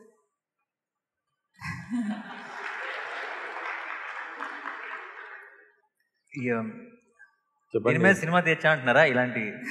To spread the spiritual methods, yes. Yeah. I mean, how do we use cinema to take the spiritual methods more to the… make it more popular? తీయచ్చండి, బ్రహ్మాండం తీయచ్చు, but set expectation ఉండకూడదు. ఈ వీకెండ్కి ఎంత collect చేయాలి అలాంటివన్నీ పెట్టుకోకూడదు. బ్రహ్మాండం తీయచ్చు, బట్ తర్వాత కలెక్షన్స్ మాట్లాడుకోకూడదు అంతే. తీయచ్చు సినిమా అంటున్నాను, బట్ అది దాని రీచ్ ఏంటి, లేదంటే కొంచెం పేషెన్స్ ఉండాలి, నిజంగా జనంలోకి వెళ్ళాలి, అందరూ రావాలంటే. బట్ సినిమా అంటే ఒక కథలాగా చెప్పాలనుకుంటున్నారా? అది చేయొచ్చు, కానీ ఇంకోటి చాలా చాలా మంచి విషయాలు అప్పుడప్పుడు దూరుస్తుంటాం సినిమాల్లోకి, కొన్నిసార్లు కుదరదు. Sadhguru, can you give some direction in this? మీరే ఇవ్వాలి. He is the director, he is the actor. Okay, anyway. See, cinema means you're thinking in terms of the big screen. Well, it's not that it's not a possibility. The question is, who will go and watch it? It has to be commercially successful. Commercial success means people watched it, all right? This happened. This is about 10 years ago maybe now. I was in United States and I was talking to somebody who's some kind of an expert on internet affairs. So, I never get to go on the net and browse this and that, I never have the time to do those things. So I asked him, what are people looking for? Everybody is looking at their screen, what are they looking for? Very casually, very casually, as a matter of fact, he said, Sadhguru, about 70% of the data is pornography. I said, what? He said, yes. I said, I don't want to believe this kind of nonsense. 70%, is it pornography? It's not possible.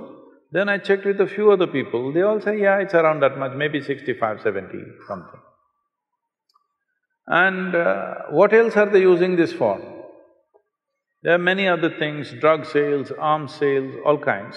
More than anything, what really kind of brought disgust to me was 1.6 million children below 15 years of age are sold on the internet every year. When we sell our children, as human beings, we've hit the bottom. There's no further down to go. When we start selling our children to be used in all kinds of slavery, this means we've hit the very bottom, there's no further place to go, isn't it? That is when I decided then let me get on the net. So in the last 10 years, we've run a campaign that many of you in the upper regions might have suffered this. Even if you're watching pornography, in between Sadhguru appears, inner engineering.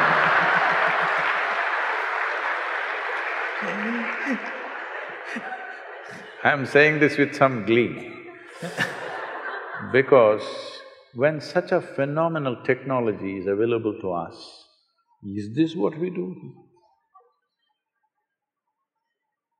See, many great beings have come on this planet, but when they came, if they spoke, hardly 10 people heard. In the 10 people, all kinds of things. Today is the first time you can sit here and talk to the entire world. When there is such a tool in our hands, if we don't transform humanity now, that means we have no intention at all, isn't it? So your question is very relevant, but will our natural star make a movie on spirituality? Biopic Sadhguru.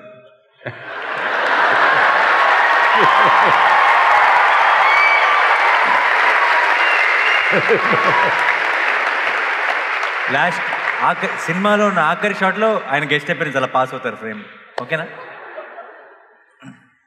So, it definitely, every medium that we have, not necessarily a spiritual process, every medium that we have of communication must be used to transform human beings, because that's the only problem that you have on this planet, human beings. There is no other problem. Hello? Yes or no? That's the only problem. So when there is such a powerful means of communication today, technology is available to touch every human being in whichever part of the world he or she is living. When this possibility is there, this is the time to transform humanity.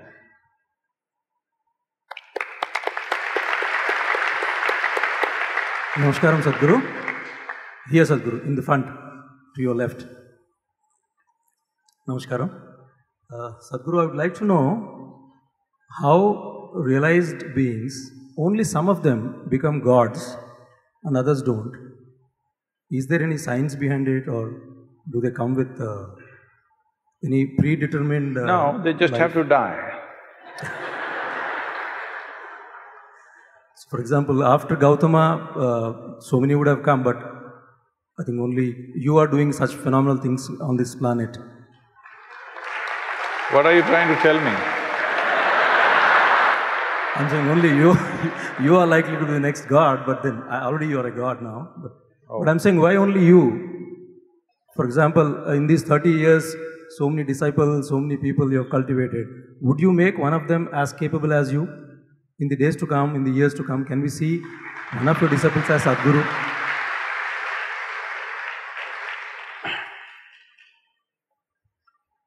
Oh.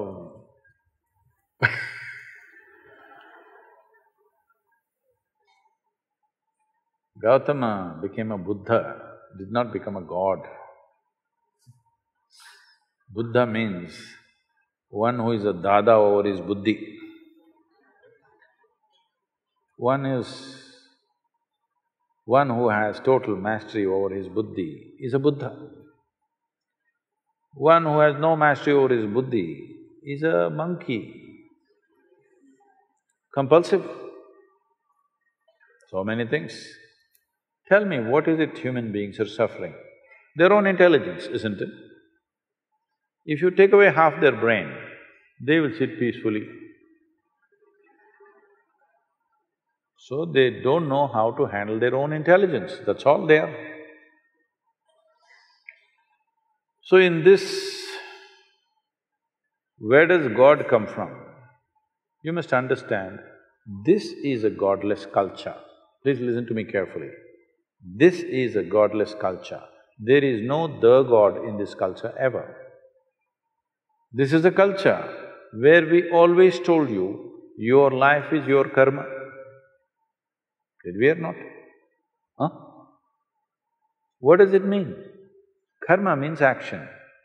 When you say, my life is my karma, It means you are saying, my life is my making, whether I'm making it unconsciously or consciously. This is not a culture to look up, this is a culture to look in. This is not a culture where you want to go and sit in God's lap. Here, this is a culture which does not value God more than freedom, because mukti was our highest goal, moksha was our highest goal, not God, isn't it? Now, imported ideas you've got, see, they all know what is God, what is heaven, the geography of heaven, they know the entire details. In this culture, we still don't know who we are. We are asking, who am I? This is the most profound question. The best thing about being a Hindu is, you're confused. Yes, it's very good. Because this is a geographical identity. This is not a religious identity which builds you confidence. I know this, God is with me. There's no such thing here. You don't even know who you are. So you're a natural seeker. Once you don't know, once you realize you do not know, we can try an experiment with you. Suppose I ask you to walk from there to there now. You will walk very self-conscious, how others are looking at you, this, that. Walk like this. Suppose we turn off the lights and make it pitch dark. Now I ask you to walk from there to there. You will become super alert, isn't it? Hello? The moment you don't know, what is the next step? Do you become super alert or no? Some of you who do not know how to be alert will start imagining things and create fear. Otherwise, it's natural to become super alert, isn't it? So this is what it means. This is called as the intelligence of ignorance. If you identify yourself with your knowledge, which is all rubbish, whatever knowledge you have, if you identify with your knowledge, even if you know the libraries of this world, still compared to this cosmic space, your knowledge is minuscule, isn't it? Huh? Is it minuscule or no? You may have 10 PhDs, still what you know is a minuscule. If you identify with a minuscule, you become a minuscule.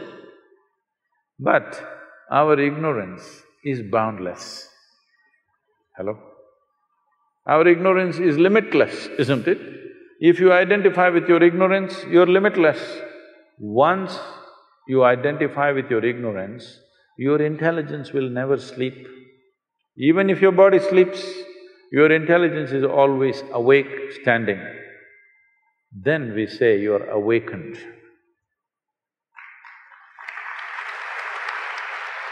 So, in this culture, because it's a godless culture, when we find a human being who is accomplished in a way that you cannot believe a human being can do these things, then we say he is a deva or he is a deity. So, we say somebody is awakened because he is able to see and do things that you are not able to do. You naturally look up to him. So, we make him like a deity. The word God comes from outside. We don't have a word for God, please see this.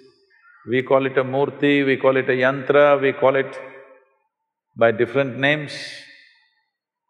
It's very appropriate. In this culture, people are referring to Tendulkar as cricketing god.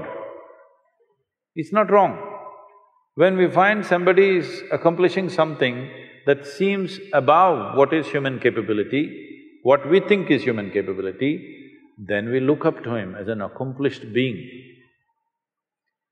There are words for this, but now because we've gotten into Western ways and we are speaking an English language, we are using the word God. Otherwise, we called him a Mahatma, we called him a Mahanubhava, these kind of words, just to say it is an extraordinary being. And that extraordinary being became the aspiration of everybody else in that society. Out of our love, out of our respect, we may put some flowers, we may do something, but you must understand, we are aspiring to be like him. We are not there to go and sit on his lap in heaven. This is not the aspiration in this culture. Always the aspiration is this. You must understand, this is something that's all gone crazy now. There is no worship here. There is no prayer here. There is only darshan. Darshan means you behold a form which you think is higher than you and you want to take it into your heart. Make that a part of yourself. That is what darshan means. You go to temple not to pray. Darshan, just to see. Nothing need to happen, nothing to talk, nothing to tell him, no appeal, just to see. But because we've gotten so westernized, we are doing all that. Because they are saying they're talking to their God and their God is talking to them, now we also pretending he's also talking to us. We don't want to be left out. No, you are supposed to just behold, that's all. Darshan is the only thing you do, no prayer. So, this is a hodgepodge thing, so you're saying this. Gautama did not become a god. People are aspiring to become a Buddha. So you think all the people around me are such dumb idiots. Nobody is working to become whatever they see as Sadhguru. You think nobody is working? They are. There are… because we are touching millions of people, nearing 1 billion now, because of this, some people just watching YouTube and they think they're doing well. Some people are on daily quote and they think they're doing well. Some people have done inner engineering and they think something is happening. So what is the difference between an established process, actually something that you have to do with yourself like inner engineering or further programs, and just watching talks or even being here is… one is titillation, another is transformation. Titillation means you know what? It's entertainment, spiritual entertainment. Little, maybe the way you think and feel you change a little bit. This is not transformation, this is a little change. It may help you.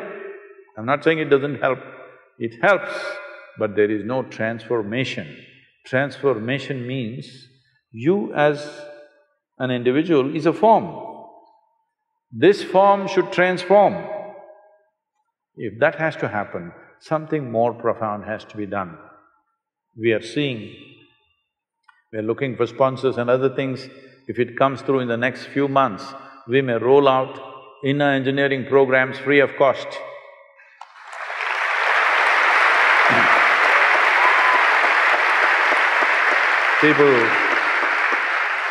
People are telling me, Sadhguru, you will have to file for bankruptcy.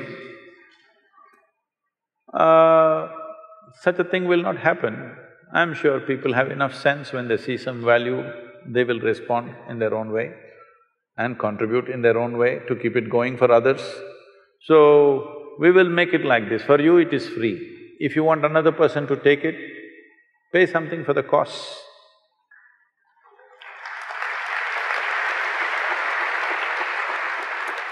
One last question. Namaskaram, Sadhguru. So we have an Indian tradition of like going to priest for a baby's name. So, and also when people start believing in some other religion, they change their name. So I have this question that has a person's name, like does a person's name have an influence on what he becomes?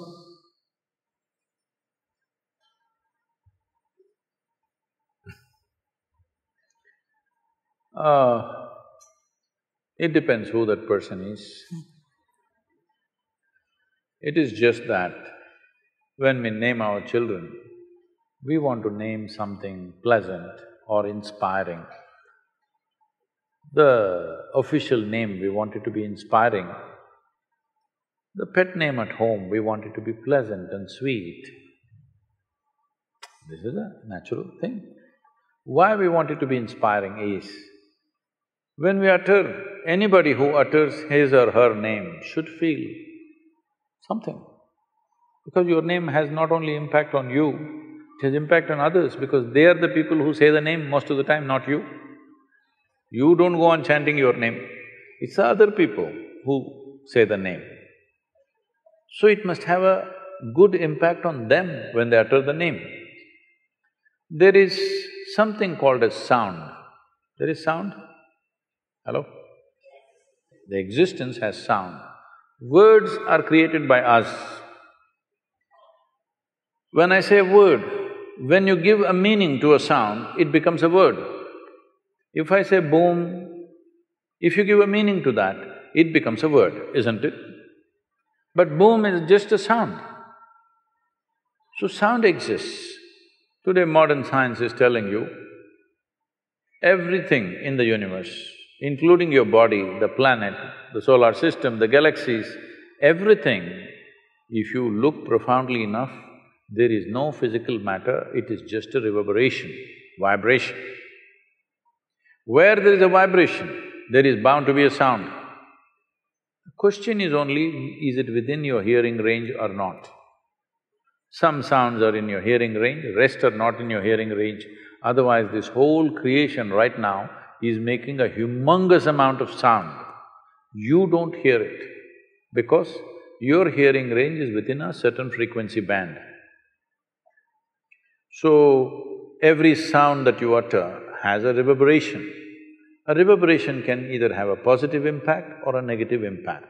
So, in this culture, we looked very profoundly and looked at what kind of sounds you must utter for your child. But today you're calling them cuckoo, bobo, momo, Nani. I didn't realize that. So cuckoo, bobo, nani, at home it's nice. But now that he's at home everywhere in the world, everybody calls him nani. That's a different matter. But the idea of giving profound names is, it is for the sound structure of that name. When you utter that sound, there must be a reverberation which enhances who I am. And also for the people who utter that. All kinds of very… for a foreign tongue, very difficult sounding names, but profound impact. So sound and reverberations have impact. If there is somebody who's conscious, even today, I think I'm giving names for thousands of children every day. Depending upon the time, date and their birth and looking at their picture, we give a certain kind of name which fits the child, somewhere close around that. So this, different people were doing at different times, but everything, there is distortion. About everything there's distortion. Now, before the child is born, they've chosen the name because something else. They want to call him Johnny Walker because they like the drink.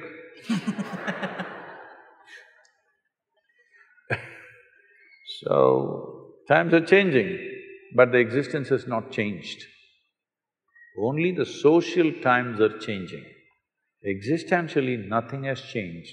Reverberations are reverberations. What has impact on you has impact on you. Positive impact, negative impact is there in the world.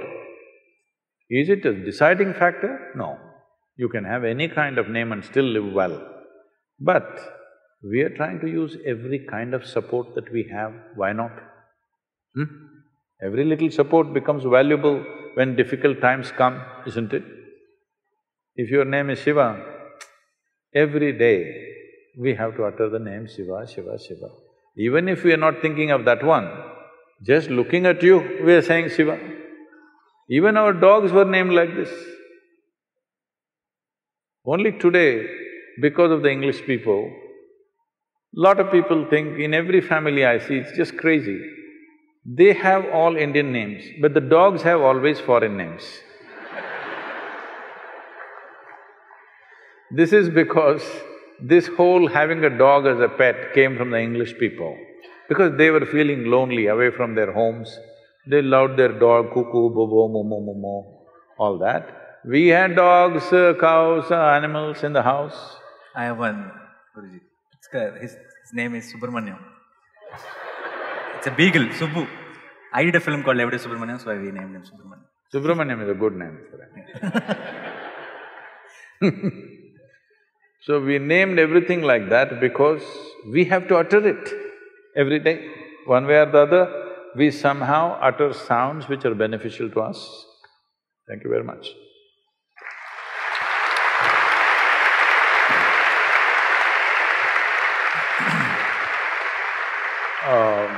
Because this question, agriculture, was asked and there is a concern everywhere. Chennai has gone dry. Next they're saying Bangalore will go dry, Hyderabad is standing in the queue. I want all of you who are here today, if you're a concerned citizen of this country, in some way please participate in Kaveri Calling. We will give out a call how to participate. There will be… This is a more action-oriented thing than Rally for Rivers, because here we want to plant… To make 1/3 of Kaveri Basin green once again, we need to plant 242 crore trees. This is not like we are going to go and physically plant everything. This will be done on farmers' land by them, but we have to support it. So we are looking at raising super large nurseries. Right now, we have over 24 nurseries across Tamil Nadu. Now we are seeing how to build these nurseries in Karnataka also. So there is room, we will start a campaign, at least plant 1 tree for each one of you. If you're four people in the family, plant 4 trees. It will be a minimum amount of just raising the nursery kind of cost, not a very big cost.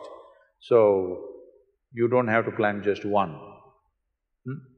And you may have a tree to sit under like Gautama the Buddha. It may work.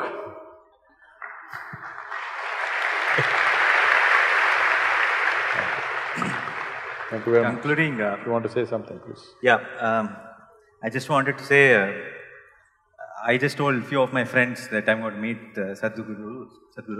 So I thought they will tell me to take blessings or, they'll tell me questions what to ask. But you know what they said? They said, give him a hug, man, they said. You are cool, sir. This is a trick. No. This is a trick. No, it is not a trick.